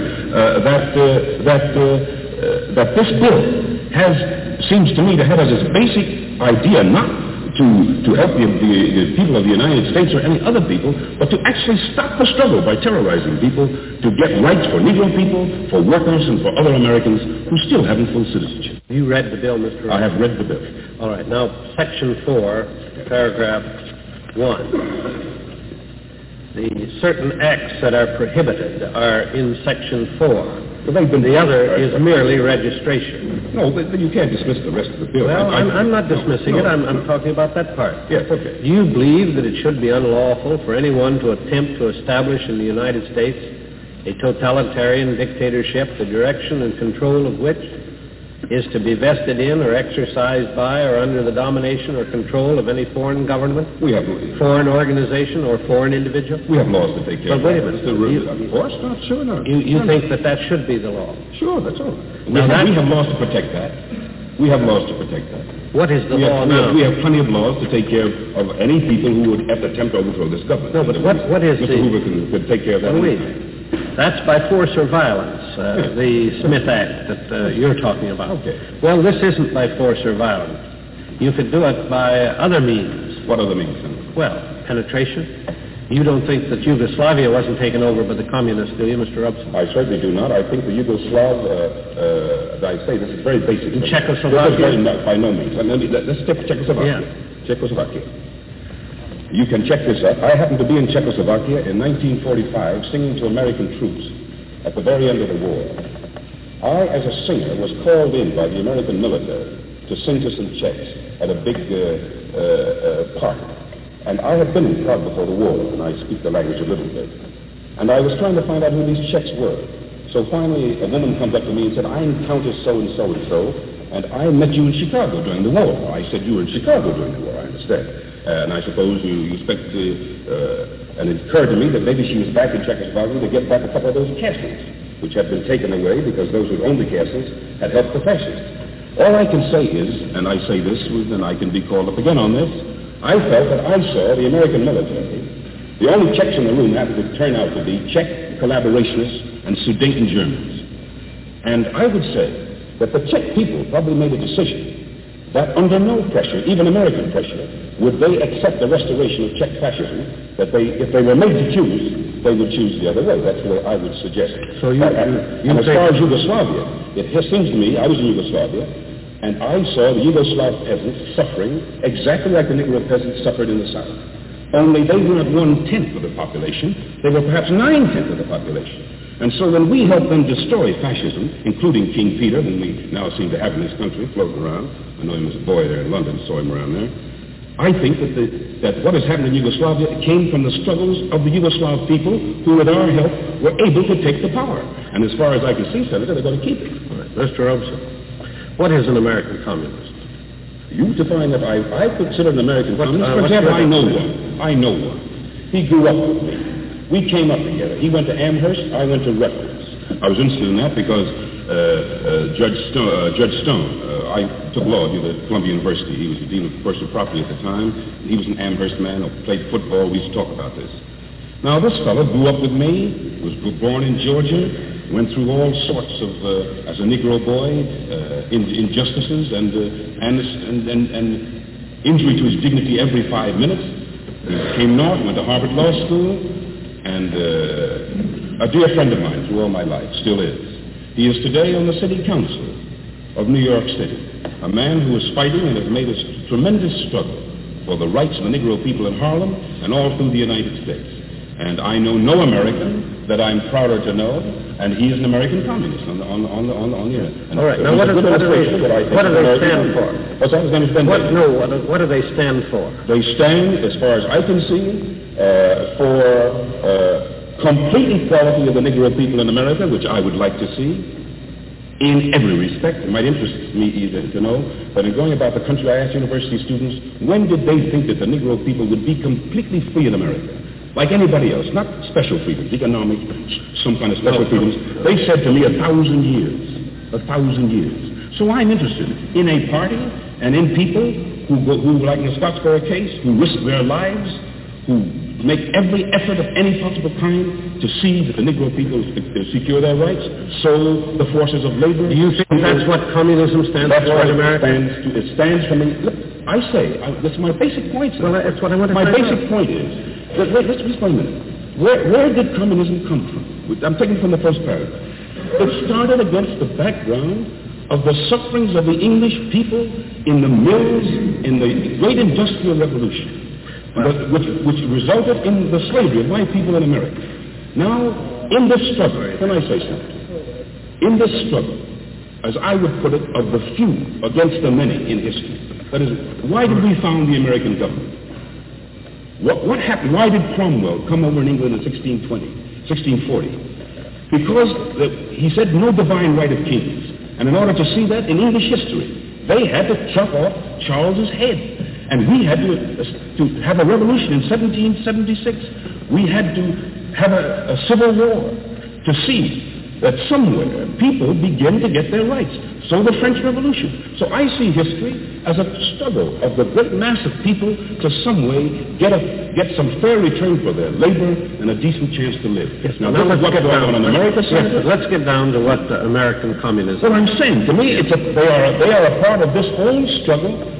The interest, so I can only define it against its background. Right. You can't say in one breath, Senator, that it's American communism, offshoot of Russian communism. Well, that's what I want to know. I say, I know. What is it under the domination? I say, what is Russian communism an offshoot of? Did Marx or Lenin or these, did they spring up out of the head of Athene? No. These came out of the social conditions of Europe. Now, and communism began in England, not in Russia. And let me say, Senator Robeson, are you an American communist? Senator, just let me finish the point. I'll answer that question. Now, in Scandinavia today, they have decided to solve these problems of all the resources of the nation being in the hands of a few people by cooperative methods. That is, the General Electric, which controls electricity in this country, they more or less put them out of Sweden by cooperative means. In England today, they have taken over the railroads, coal, banks, by socialist means. That is, by public ownership. Now, this oughtn't be any mystery to the American people. We have TVA. New Zealand is a socialist country. This is a part of the struggle of people to get control of some of the wealth instead of leaving it in the hands of a few. I see communism as nothing but an extension of great public ownership of the main means of resources, like the railroad workers said the other day, and the coal mines. If they're that important, Senator, to the United States, that every time there's a national emergency, this is life or death to the American people, doesn't it occur to you that instead of beating the workers on the head, that maybe the government should own the railroads and the coal mines? Well, this is a whole struggle of which communism is a part. This is a part of the conceptions of the struggles of human beings for ages. And you can't move communism out anywhere in the world. Well, then, do I understand? So American communism is, you might as well say, what's an American socialist? What's an American Democrat? American communism is part of the Russian system. No, but do you know that American democratic principles stem directly from the French Revolution and our own revolution? No doubt They're about very revolutionary ideas. No doubt about that. They are very revolutionary ideas. Right. In fascist Greece today, these are very revolutionary. Mr. Robeson, let's get down to some of the facts in the bill. Now, I asked you the question. You said you'd answer it. Are you an American communist? Today, Senator Ferguson, that question has become the very basis of the struggle for American civil liberties. 19 or more, and many of some of the most brilliant and distinguished Americans are about to go to jail for failure to answer that question, and I'm going to join them if necessary. I refuse to answer the question. You refuse to answer. You refuse to...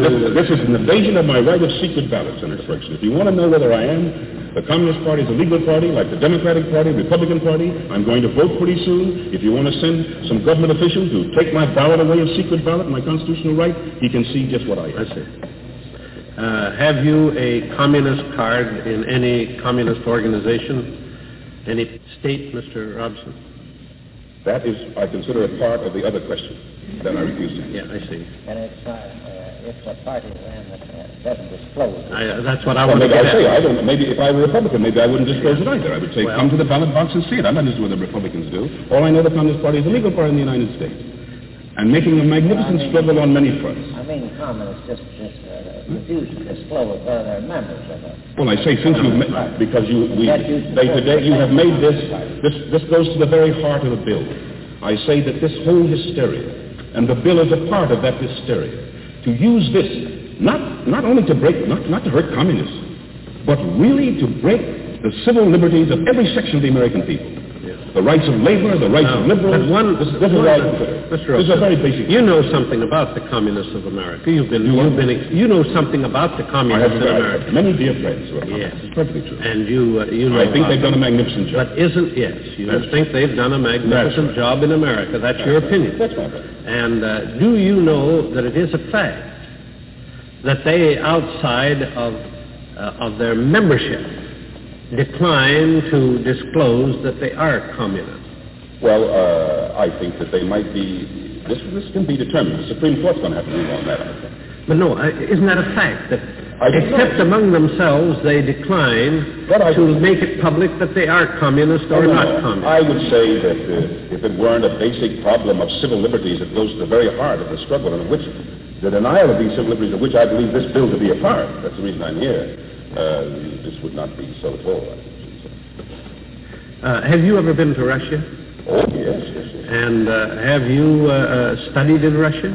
Oh, no, never studied there. I went there as an artist. You never attended any of the... As far as that's concerned, you don't have to go to Russia to read Marx or Lenin. No, I understand. They didn't give it to me at Rutgers, incidentally, where I went to college, but I read it. Yeah, but you've read it since. That's right. You didn't study in any school in Russia. No. Do you know... I went purely as an artist and knew nothing about them. I first went in 1934, nothing about Russia. Do you know... I went only to sing.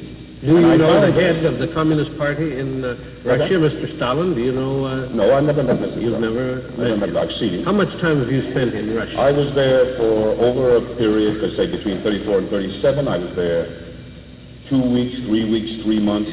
What is much more interesting, I should think, Senator, is that my boy went to school there for 2 or 3 years. My one boy. Your boy? Because I found in Russia a complete absence of race prejudice. Yeah. A complete absence. What's the name? The first time in my life, Senator, that I was able to walk the earth with complete dignity as a human being. So I took my boy there. He's now at Cornell. Yes. And let me tell you what happened to him. What age was he? He was 8 or 9 years old. Well, he was just a boy. Very important age, incidentally. Yeah? Very important. What school did he attend? He went to a school in Moscow, a public school. Yeah. Now, he's in Cornell. He's been back in America many years, went to high school.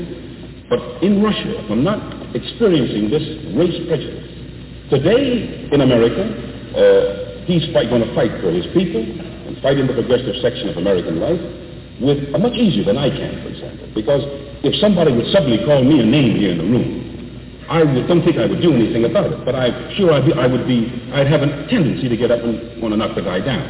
Now, he has no feeling of any kind of thing, because he knows that he lived in a part of the world where there was no such thing as color prejudice. So he's going to be able to make a very important contribution, I think, to American life.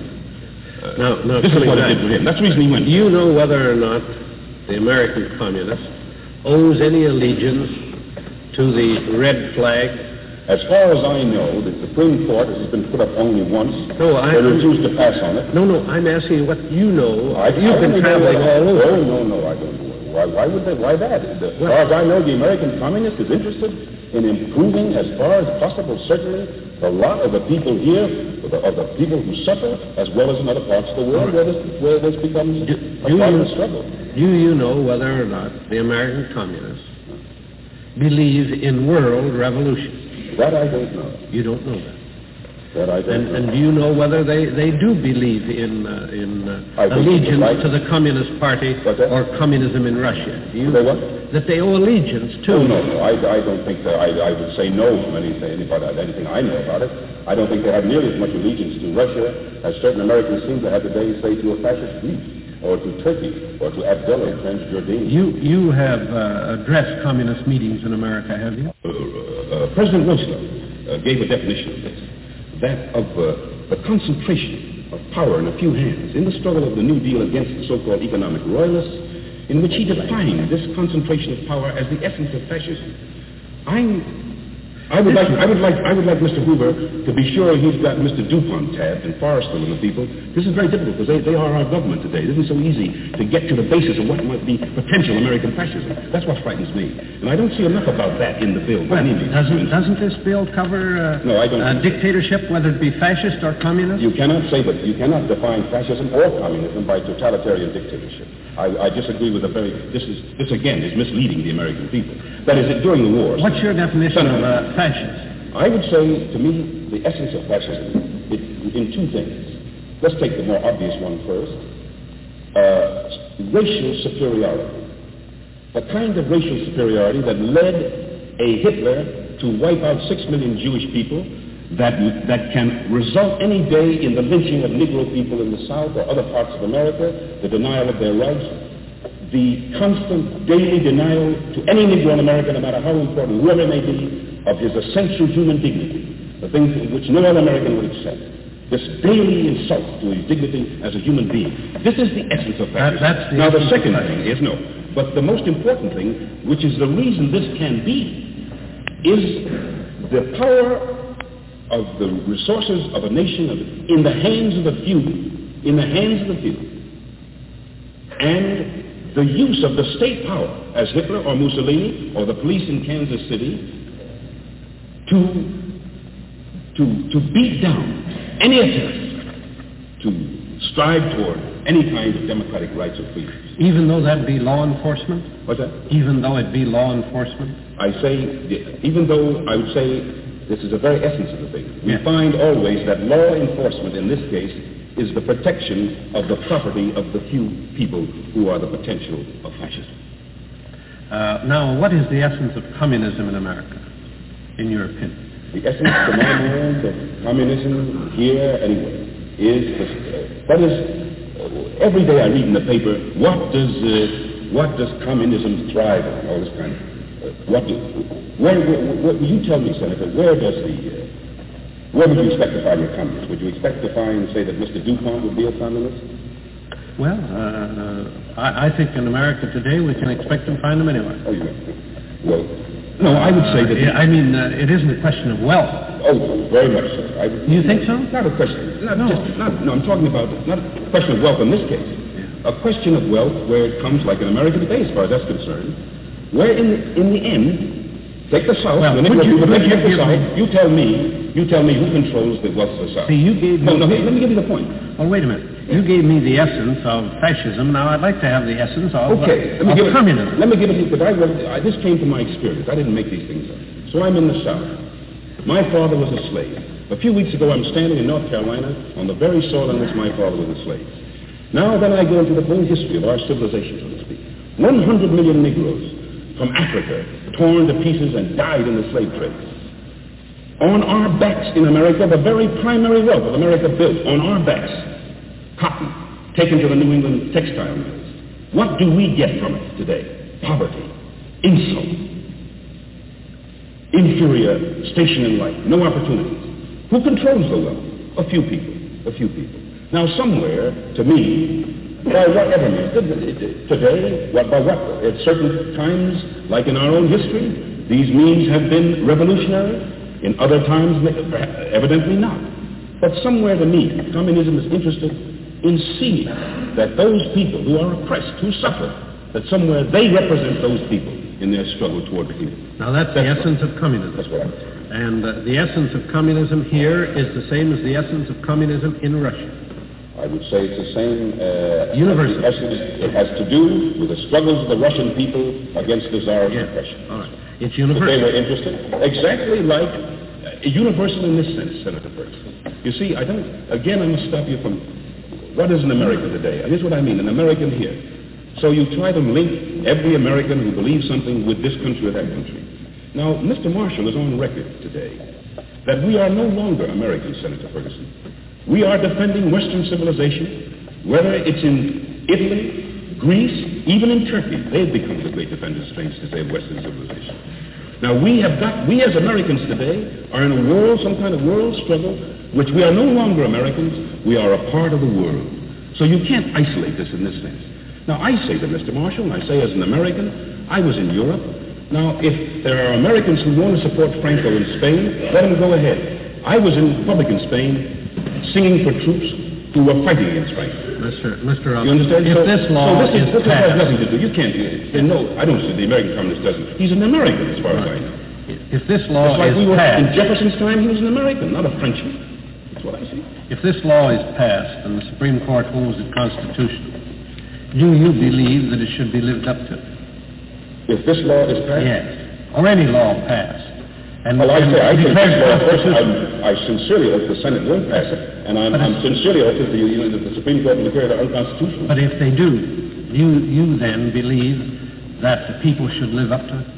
Well, I'm sure that I would live up to it in every by trying in every possible way to have it taken off the books. Well, but wouldn't you live under it? Wouldn't you say that it was the law and therefore it was binding upon you? Nobody's arguing that point. That's what I mean. Nobody's arguing that point. Well, Mr. Foster told us Friday that he would not obey it if it was in what law. sense would he not obey it? Just he wouldn't obey it. What do you mean he wouldn't obey it? Well, I don't know what his thinking was, but he said that he would not obey it. He didn't believe that it should be obeyed. But he wouldn't register. He wouldn't register? Neither would I register. Well, you would. If I were any organization, I would register. Well, you'd be violating the law. Well, then you would violate the law. Then I would violate the law. Oh, I see. So then you would violate the law, and you would feel that you were... I would say, this to me, I would fight I would really fight it as a real piece of American fascism. Well, you see, what I'm talking about is after it's declared constitutional by the Supreme Court, then you would defy it. Let me put it this way, Senator. Let's suppose a Frenchman at a certain crime is now faced with a law passed by Vichy. Would you expect that Frenchman to observe it? Under the former Vichy government? No, it wouldn't be the law. Why not? Because they were France at that period. Yes. They were the government of France. There's a new government there now, and they have... No, I'm not talking about at that time. Would you have expected those men who helped our American boys come up and destroy... Well, is that the way you classify this law? I would classify it exactly in that category. I see. Then you would not... As a fascist act. Then you would not obey it. That's right. As an anti-fascist, I would not obey it.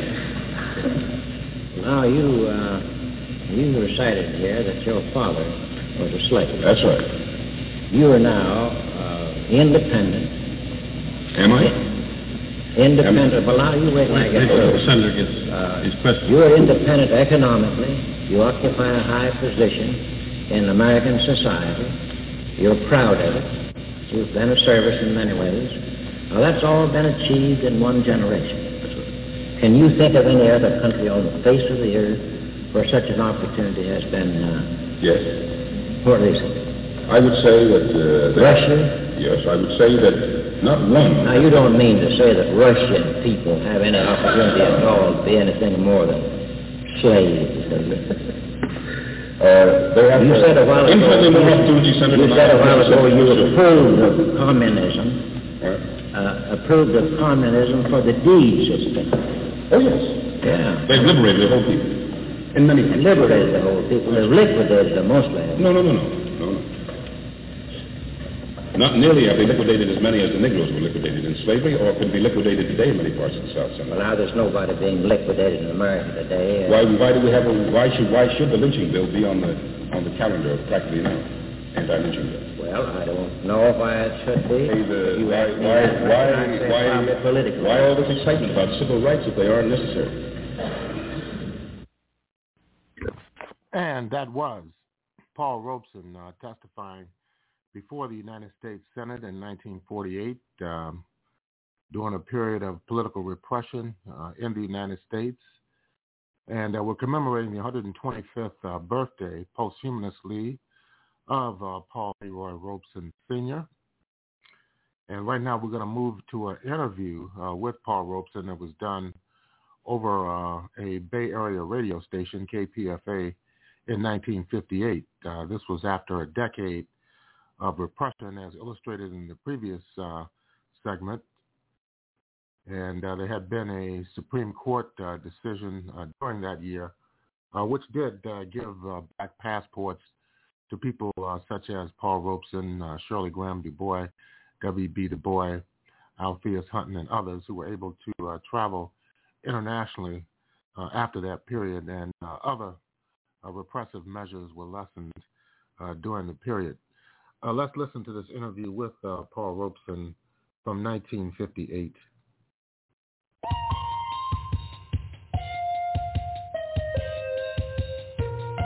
The following program is brought to you by the Pacifica Program Service and Radio Archive. I have in the studio with me Paul Robeson, who needs no introduction, and Harold Winkler, who is president of Pacifica Foundation, which operates KPFA, as most of you know.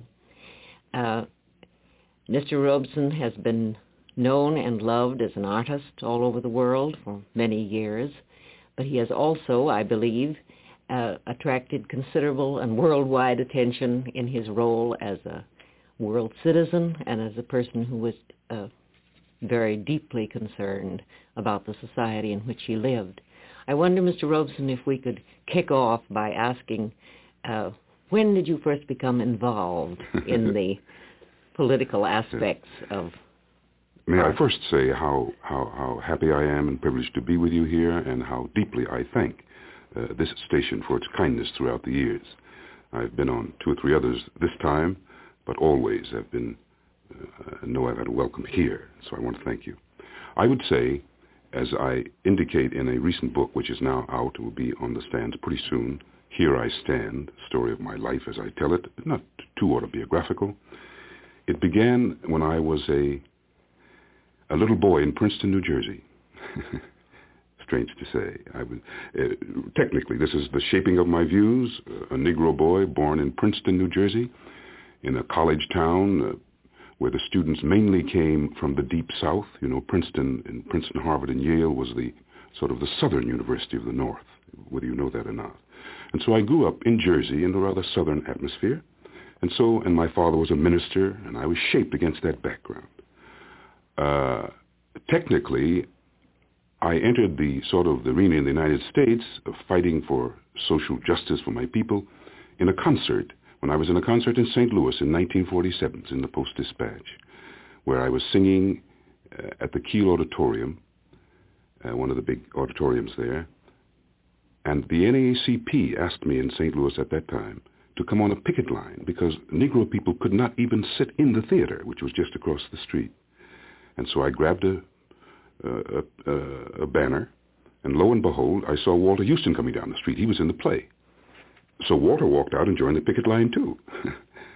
And a few nights later, when I was doing the concert, I said that I could not quite resolve the contradiction between singing to an audience in St. Louis where there was no segregation, of course, but also the same people had not, to my mind, were not fighting to see that my people could sit in the theater. It's been corrected since. And so I said that I was giving up my career technically for the moment to enter the realm of the day-to-day struggle of the Negro people especially. And this was your first political action? That was within this context. This is very important to get in the context. My first actual, to come back to your question, was in London in 1933. It isn't very well known, which I clarify in the book, that I went to play Showboat in London in 1928. Jerry Curran was with me and Oscar Hammerstein, and we had a great success. And then I did concerts in 1928, and I became domiciled and lived in England, domiciled there, paid my taxes there from 1928 until 1940, after the war began. Does this mean, Mr. Robeson, that you spent most of your time in England during this period? It meant that I came back now and then for concerts. I was here in Oakland many times, but I went back and spent most of my time in Great Britain. Why? True. I was there in 1930, played Othello. So again, this is extremely important. At that time, I said for the public to see that I felt, I would explain it today in this light. We understand why many of my people have come to Oakland, to the vicinity, from Mississippi and from the South. There have been migrations into California, I understand today, from everywhere. But for many years, as you know, many of my people have left the South because the conditions in the North were better. Okay? I felt the pressure so much in 1928 that instead of stopping in New York, I just went on to London. That clear. And did you feel no pressure there in the racial sense? I felt nowhere near the pressure. Now, that does not mean that you haven't the background of the English colonies and so forth. Yes, I wonder. The pressure, but I say it's a difference between right here now and let's say the Mississippi of Mr. Eastland. You understand? Yes. This is quite different. So America's quite different. There are great differences. So I found England that much more of a difference, that's all. I found Canada that way. When I was playing Othello some years ago, when we got to Toronto, the cast said to me after a week, "Well, Paul, why are you so different? The play is much deeper. You seem to be freer." I said, "That's quite true. That's quite true. I'm in a country where there is no. This is not a question. I'm on a theater, on a stage with many other white actors. This is not a problem here. So obviously, I feel freer. That's right. I'm in a different. But I don't feel the pressures that one would feel in the Deep South all the time. But it would interest you to know, and I've put it, that I feel any Negro, if he were honest, would have to say that even in our democracy as at present, that he is never any 1 second unconscious of the fact that he is a black American or a colored American. He can never be unconscious of it in any part of the United States. Mr. Robeson, have you been back to England since the last war? Oh, yes, I was back in 49. The point I wanted to get at is that when I was in England last year, I became aware of the large number of West Indians who are now about London, and I heard rather nasty overtones in my talks with some Englishmen that frightened me about a change that might take place in England. No, I again, if you want to go further into it, nothing could be worse than South Africa. And I'm only saying I put these things down. What is most important is that at the height, having lived many years out and enjoying certainly the height of of success in Great Britain that I decided that I must come back to my own country to struggle in this and to make the sacrifices that I have. That's the most important thing in this regard.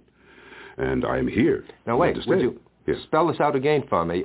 You left England because England is not as attractive, or because you feel you have a greater mission in the United States? No. Let's don't get in that. There are many places in the world where personally it would be much easier to live than in the United States for an American Negro. In other words, your commitment is definitely to what you feel you can do in this country. That's right. And Langston Hughes, in a book discussion before the book club in New York just a while ago, pointed out that every important Negro novelist, not only Richard Wright but many others, that the great 95% of them live in Paris or somewhere else in the world. Mm-hmm. Why? Because the pressures personally are much simpler. And yet in the foreword of your book that I have before me, you quote Frederick Douglass as saying, "A man is worked on by what he works on." That's right. He may carve out his circumstances, but his circumstances will carve him out as well. That's right. Is this part of the reason why you feel that you must be back in the United States? I made the decision some years ago, and I say certainly that I spring essentially from here, like you threw the other day about the Indians in North Carolina. If you recall, that was in Robeson County. Yes, I noticed that in the item. Now, this is a very interesting thing which I point out in my book and which explains a good deal, too, of how I feel. Now, I was born on the edge of Robeson County, and my father is a Robeson and was a Robeson because he was a slave, my own father, a slave of the Scottish Robesons who still control Robeson County in North Carolina. Mm-hmm. So I approach these problems from a very close point. But I have a home, and my people are tobacco workers and sharecroppers today on plantations in that county. But a part of that soil belongs to me. That's my roots. These are my roots in this country. On the other hand, also, I felt that so somewhere the contributions that I had could make some contribution from my background traveling about the world. However, I never expected, I am quite willing to say, that I would be restricted from traveling. Yes. Well, tell me, Mr. Robeson, was your commitment to the political scene then largely as a result of your feeling about your own people, or our own people, let's put it, or did it have other overtones of political conviction? First it starts as an American Negro interested in my own people. The other great change is very constant in my mind. I was in the Welsh Valley, and the Welsh people sing very much like we do in the Negro people. Yes, I've heard many them. of our songs, beautiful songs. And I was one of the few outsiders who has sung at a Welsh Eisteddfod, their national festival which has gone on since the time of the Druids. And I went down in the mines with the workers, and they explained to me that, Paul, you may be successful here in England, but your people suffer like ours. We are poor people. And you belong to us. You don't belong to the bigwigs here in this country. And so I today feel as much at home in the Welsh Valley as I would in my own Negro section, any city in the United States. And I just did a broadcast by transatlantic cable to the Welsh Valley a few weeks ago. And here was the first understanding that the struggle of the Negro people, or of any people, cannot be by itself. That is the human struggle. And so I was attracted then met many members of the Labor Party, and my politics embraced also the common struggle of all oppressed peoples, including especially the working masses, specifically the laboring people of all the world. And that defines my philosophy. It's a joining one of, we are a working people, a laboring people, the Negro people. And there is a unity between our struggle and those of white workers in the South. I've had white workers shake my hand and say, Paul, we're fighting for the same thing. And so this defines my attitude toward socialism and toward many other things in the world. I do not believe that a few people should control the wealth of any land, that it should be a collective ownership in the interest of all. Is that a democratic socialism, or? I would have to be a democratic socialism. There are many ways, however, to struggle toward democracy, as I see that in a place like China, for example, today, the Soviet Union, many other places, or take our own problems of Negroes. If we were free in the South tomorrow to carry our weight, to vote into everything, would we now look around and try to find the 10 billionaires among our people? Would we attempt to build them up, or would we try to answer the needs of the great millions of our people? And so I see other ways of life, socialism, as trying to solve the problems of millions and tens of millions of peoples at once, in a way, instead of we would start from the individual to the masses, they start from the masses this way. Now, there are two ways, and there are difficulties each way. I have made the decision to join in a collective struggle, and the reason that my personal sacrifices mean very little in the struggle. In one way, when you see the children at Little Rock, what does not giving a few concerts mean if you can make some other contribution? It's in that context. So nothing is perfect in the world. We're going toward it from different angles. I feel there's a great burden of proof on every society, on our own as well, today. On our own as well. Mr. Robeson, some years ago, I was talking to a French member of the Communist Party, yes. And in the course of our discussion, he said to me, you, Mr. Winkler, are a Jeffersonian Democrat. Yes. You can afford it in your rich land, but in my land and in other lands, we must give up our freedom now to certain men in order to achieve freedom for our children in the future. This is an act of faith for me, he said, giving up my freedom now. Do you find yourself sympathetic with... I don't think that is, I would put it quite differently. Nor do I think that's any part of any socialist philosophy or communist philosophy, as far as I know, that we struck it during the war under Roosevelt, for example. We had to give up many privileges. They're practically telling us we have to do that again. I mean, in any sort of a war economy, in England, for example, they have not eaten eggs almost for years and years because of certain pressures. And it seems to me in the socialist lands, the Soviet Union, China, and many places, that's quite true. It's one thing to say today that they don't have as shining apparel as we do, but they have made tremendous scientific progress. And within one generation, so to speak, within 40 years, have become one of the most powerful countries in the world. Now, they've done it by great sacrifices, and not by, to my mind, they feel that the country, in one sense, the man in the street, may not in every essence belong to him, but he feels it's much more his than, say, I do in Charleston, South Carolina, when one Southern American Negro explained to me that I was in the state of our great plantations. I said, are you sure about that? Our great plantations? I don't feel that they're my plantations. But in one sense, some of the people in the socialist lands feel that the country does belong to them in a real sense. Now, there are as far as the basic concept of the dictatorship of the proletariat and so forth, I would say, again, bring it back to our own history. There was, as we know, a dictatorship of the North over the South in the days following the Civil War. When that dictatorship was removed, the colored people reverted practically into a kind of servitude. I could have conceived of a dictatorship over the South for quite a longer period from my point of view, quite frankly. So this is understandable. Yes. In your book, Mr. Robeson, Here I Stand, you have a chapter entitled The Power of Negro Action. That's right. What are some of the specific acts which you recommend, and perhaps in the order of priority? Yeah. Well, I say in any Negro life, you would say that this seems to be rather startling to many of my friends. Nobody would be startled, say, with taking the vote, the power of Italian action, or Polish action in Detroit, or Catholic action in New York, and so forth. I mean, that the vote would be a block, and the power of the Negro vote in the North in certain states. This is one very important aspect, very clear. A kind of, we have tremendous economic power in this land today. There should be tremendous support of Negro business, of Negro banks, and so forth, and loan associations, and so forth.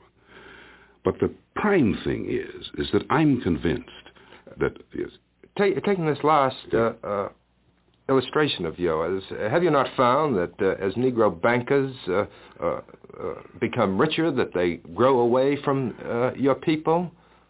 No, I don't. Or do they remain a part of total Negro action? There's no way for, as I said before, for any American Negro, however wealthy, however famous, to be anything at this period of our history at some point than an American Negro. If he doesn't know I can it, see if he doesn't know it, he'll find it out. From a racial standpoint, yeah, Mr. Robeson, but from the political standpoint of socialism, which you were discussing a few moments ago, surely a Negro capitalist, if he had the opportunity, would undoubtedly behave according to the lights of his own. He has to, but I know many of the most wealthy, and they often I feel that they don't help as much as they should. But he's forever conscious his children suffer the same things as the poor Negro's children, and at some point he finds a way to help. It's a little different even there. But that is in other words, you feel it cracks through in a different way. But I'm really not. What I'm trying to say is that somewhere for our own dignity, I see that is Africa. Would you understand? Ghana today, unifying with its own sort of, national strength. Is that clear? Yes. Yeah.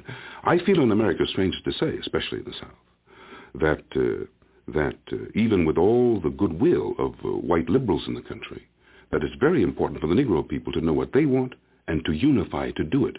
Often in a very simple case of fighting segregation, one group of Negroes can be drawn aside because of political pressure, other pressures.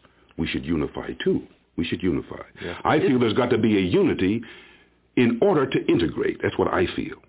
But I feel that we just can't integrate as individuals. Yes. But isn't the example of Liberia, for example, a sorry example, as it's set against Ghana? Well, yes, because that's a very simple. Firestone has taken care of that. It has been exploited to its hilt by Firestone rubber, if you don't know the facts. Yes, it still remains then an economic question. And so has Ghana. Rather than a racial unity question. It remains an economic question in its fundamentals rather than the unity of the Negro people. Ghana has the unity of its own nation, same as Chinese or India. It's very close to India. India's they have a culture and a history that has its own national characteristics. But what will prevent Ghana from becoming another Liberia? That's the... What do you mean? Well, Liberia today is completely controlled by Firestone, not by Africans. But I feel that Nkrumah is going to control the economy of Ghana, and at some time be strong enough to say to the European, either you sit here and acknowledge that we run our own country, like Nehru, or else you go. But I don't see the day when Liberia can tell Firestone to do that. Oh, they're quite different. They're quite different. Liberia is a complete vassal state of American capital, finance capital, without question. They have nothing to say, nothing whatsoever.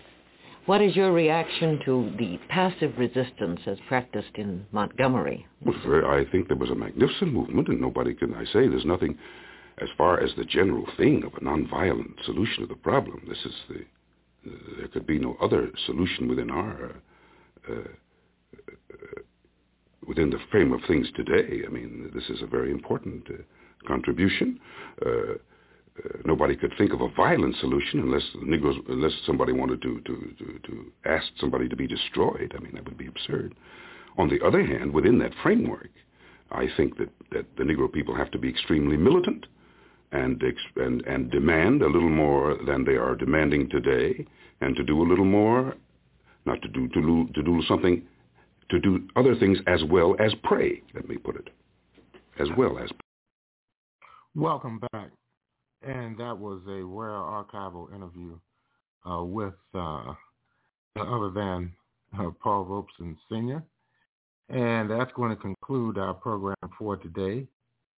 And, of course, April 9th will represent the 125th birthday of Paul Leroy Robeson.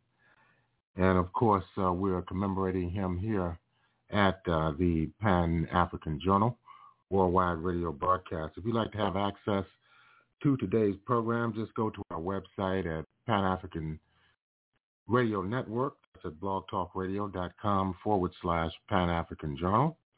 If you'd like to read the Pan-African Newswire, so you can stay abreast of some of the most pressing and burning issues of the day, just go to our website at panafricannews.blogspot.com.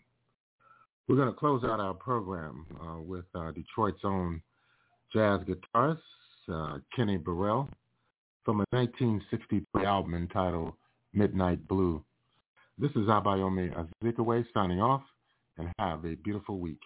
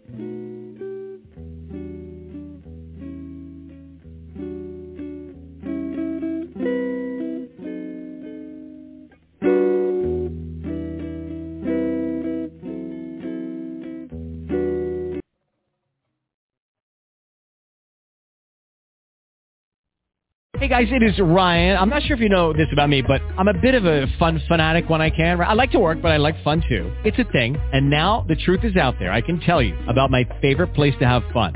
Chumba Casino. They have hundreds of social casino style games to choose from with new games released each week. You can play for free anytime, anywhere. And each day brings a new chance to collect daily bonuses. So join me in the fun. Sign up now at ChumbaCasino.com. No purchase necessary. VGW. Void where prohibited by law. See terms and conditions. 18+.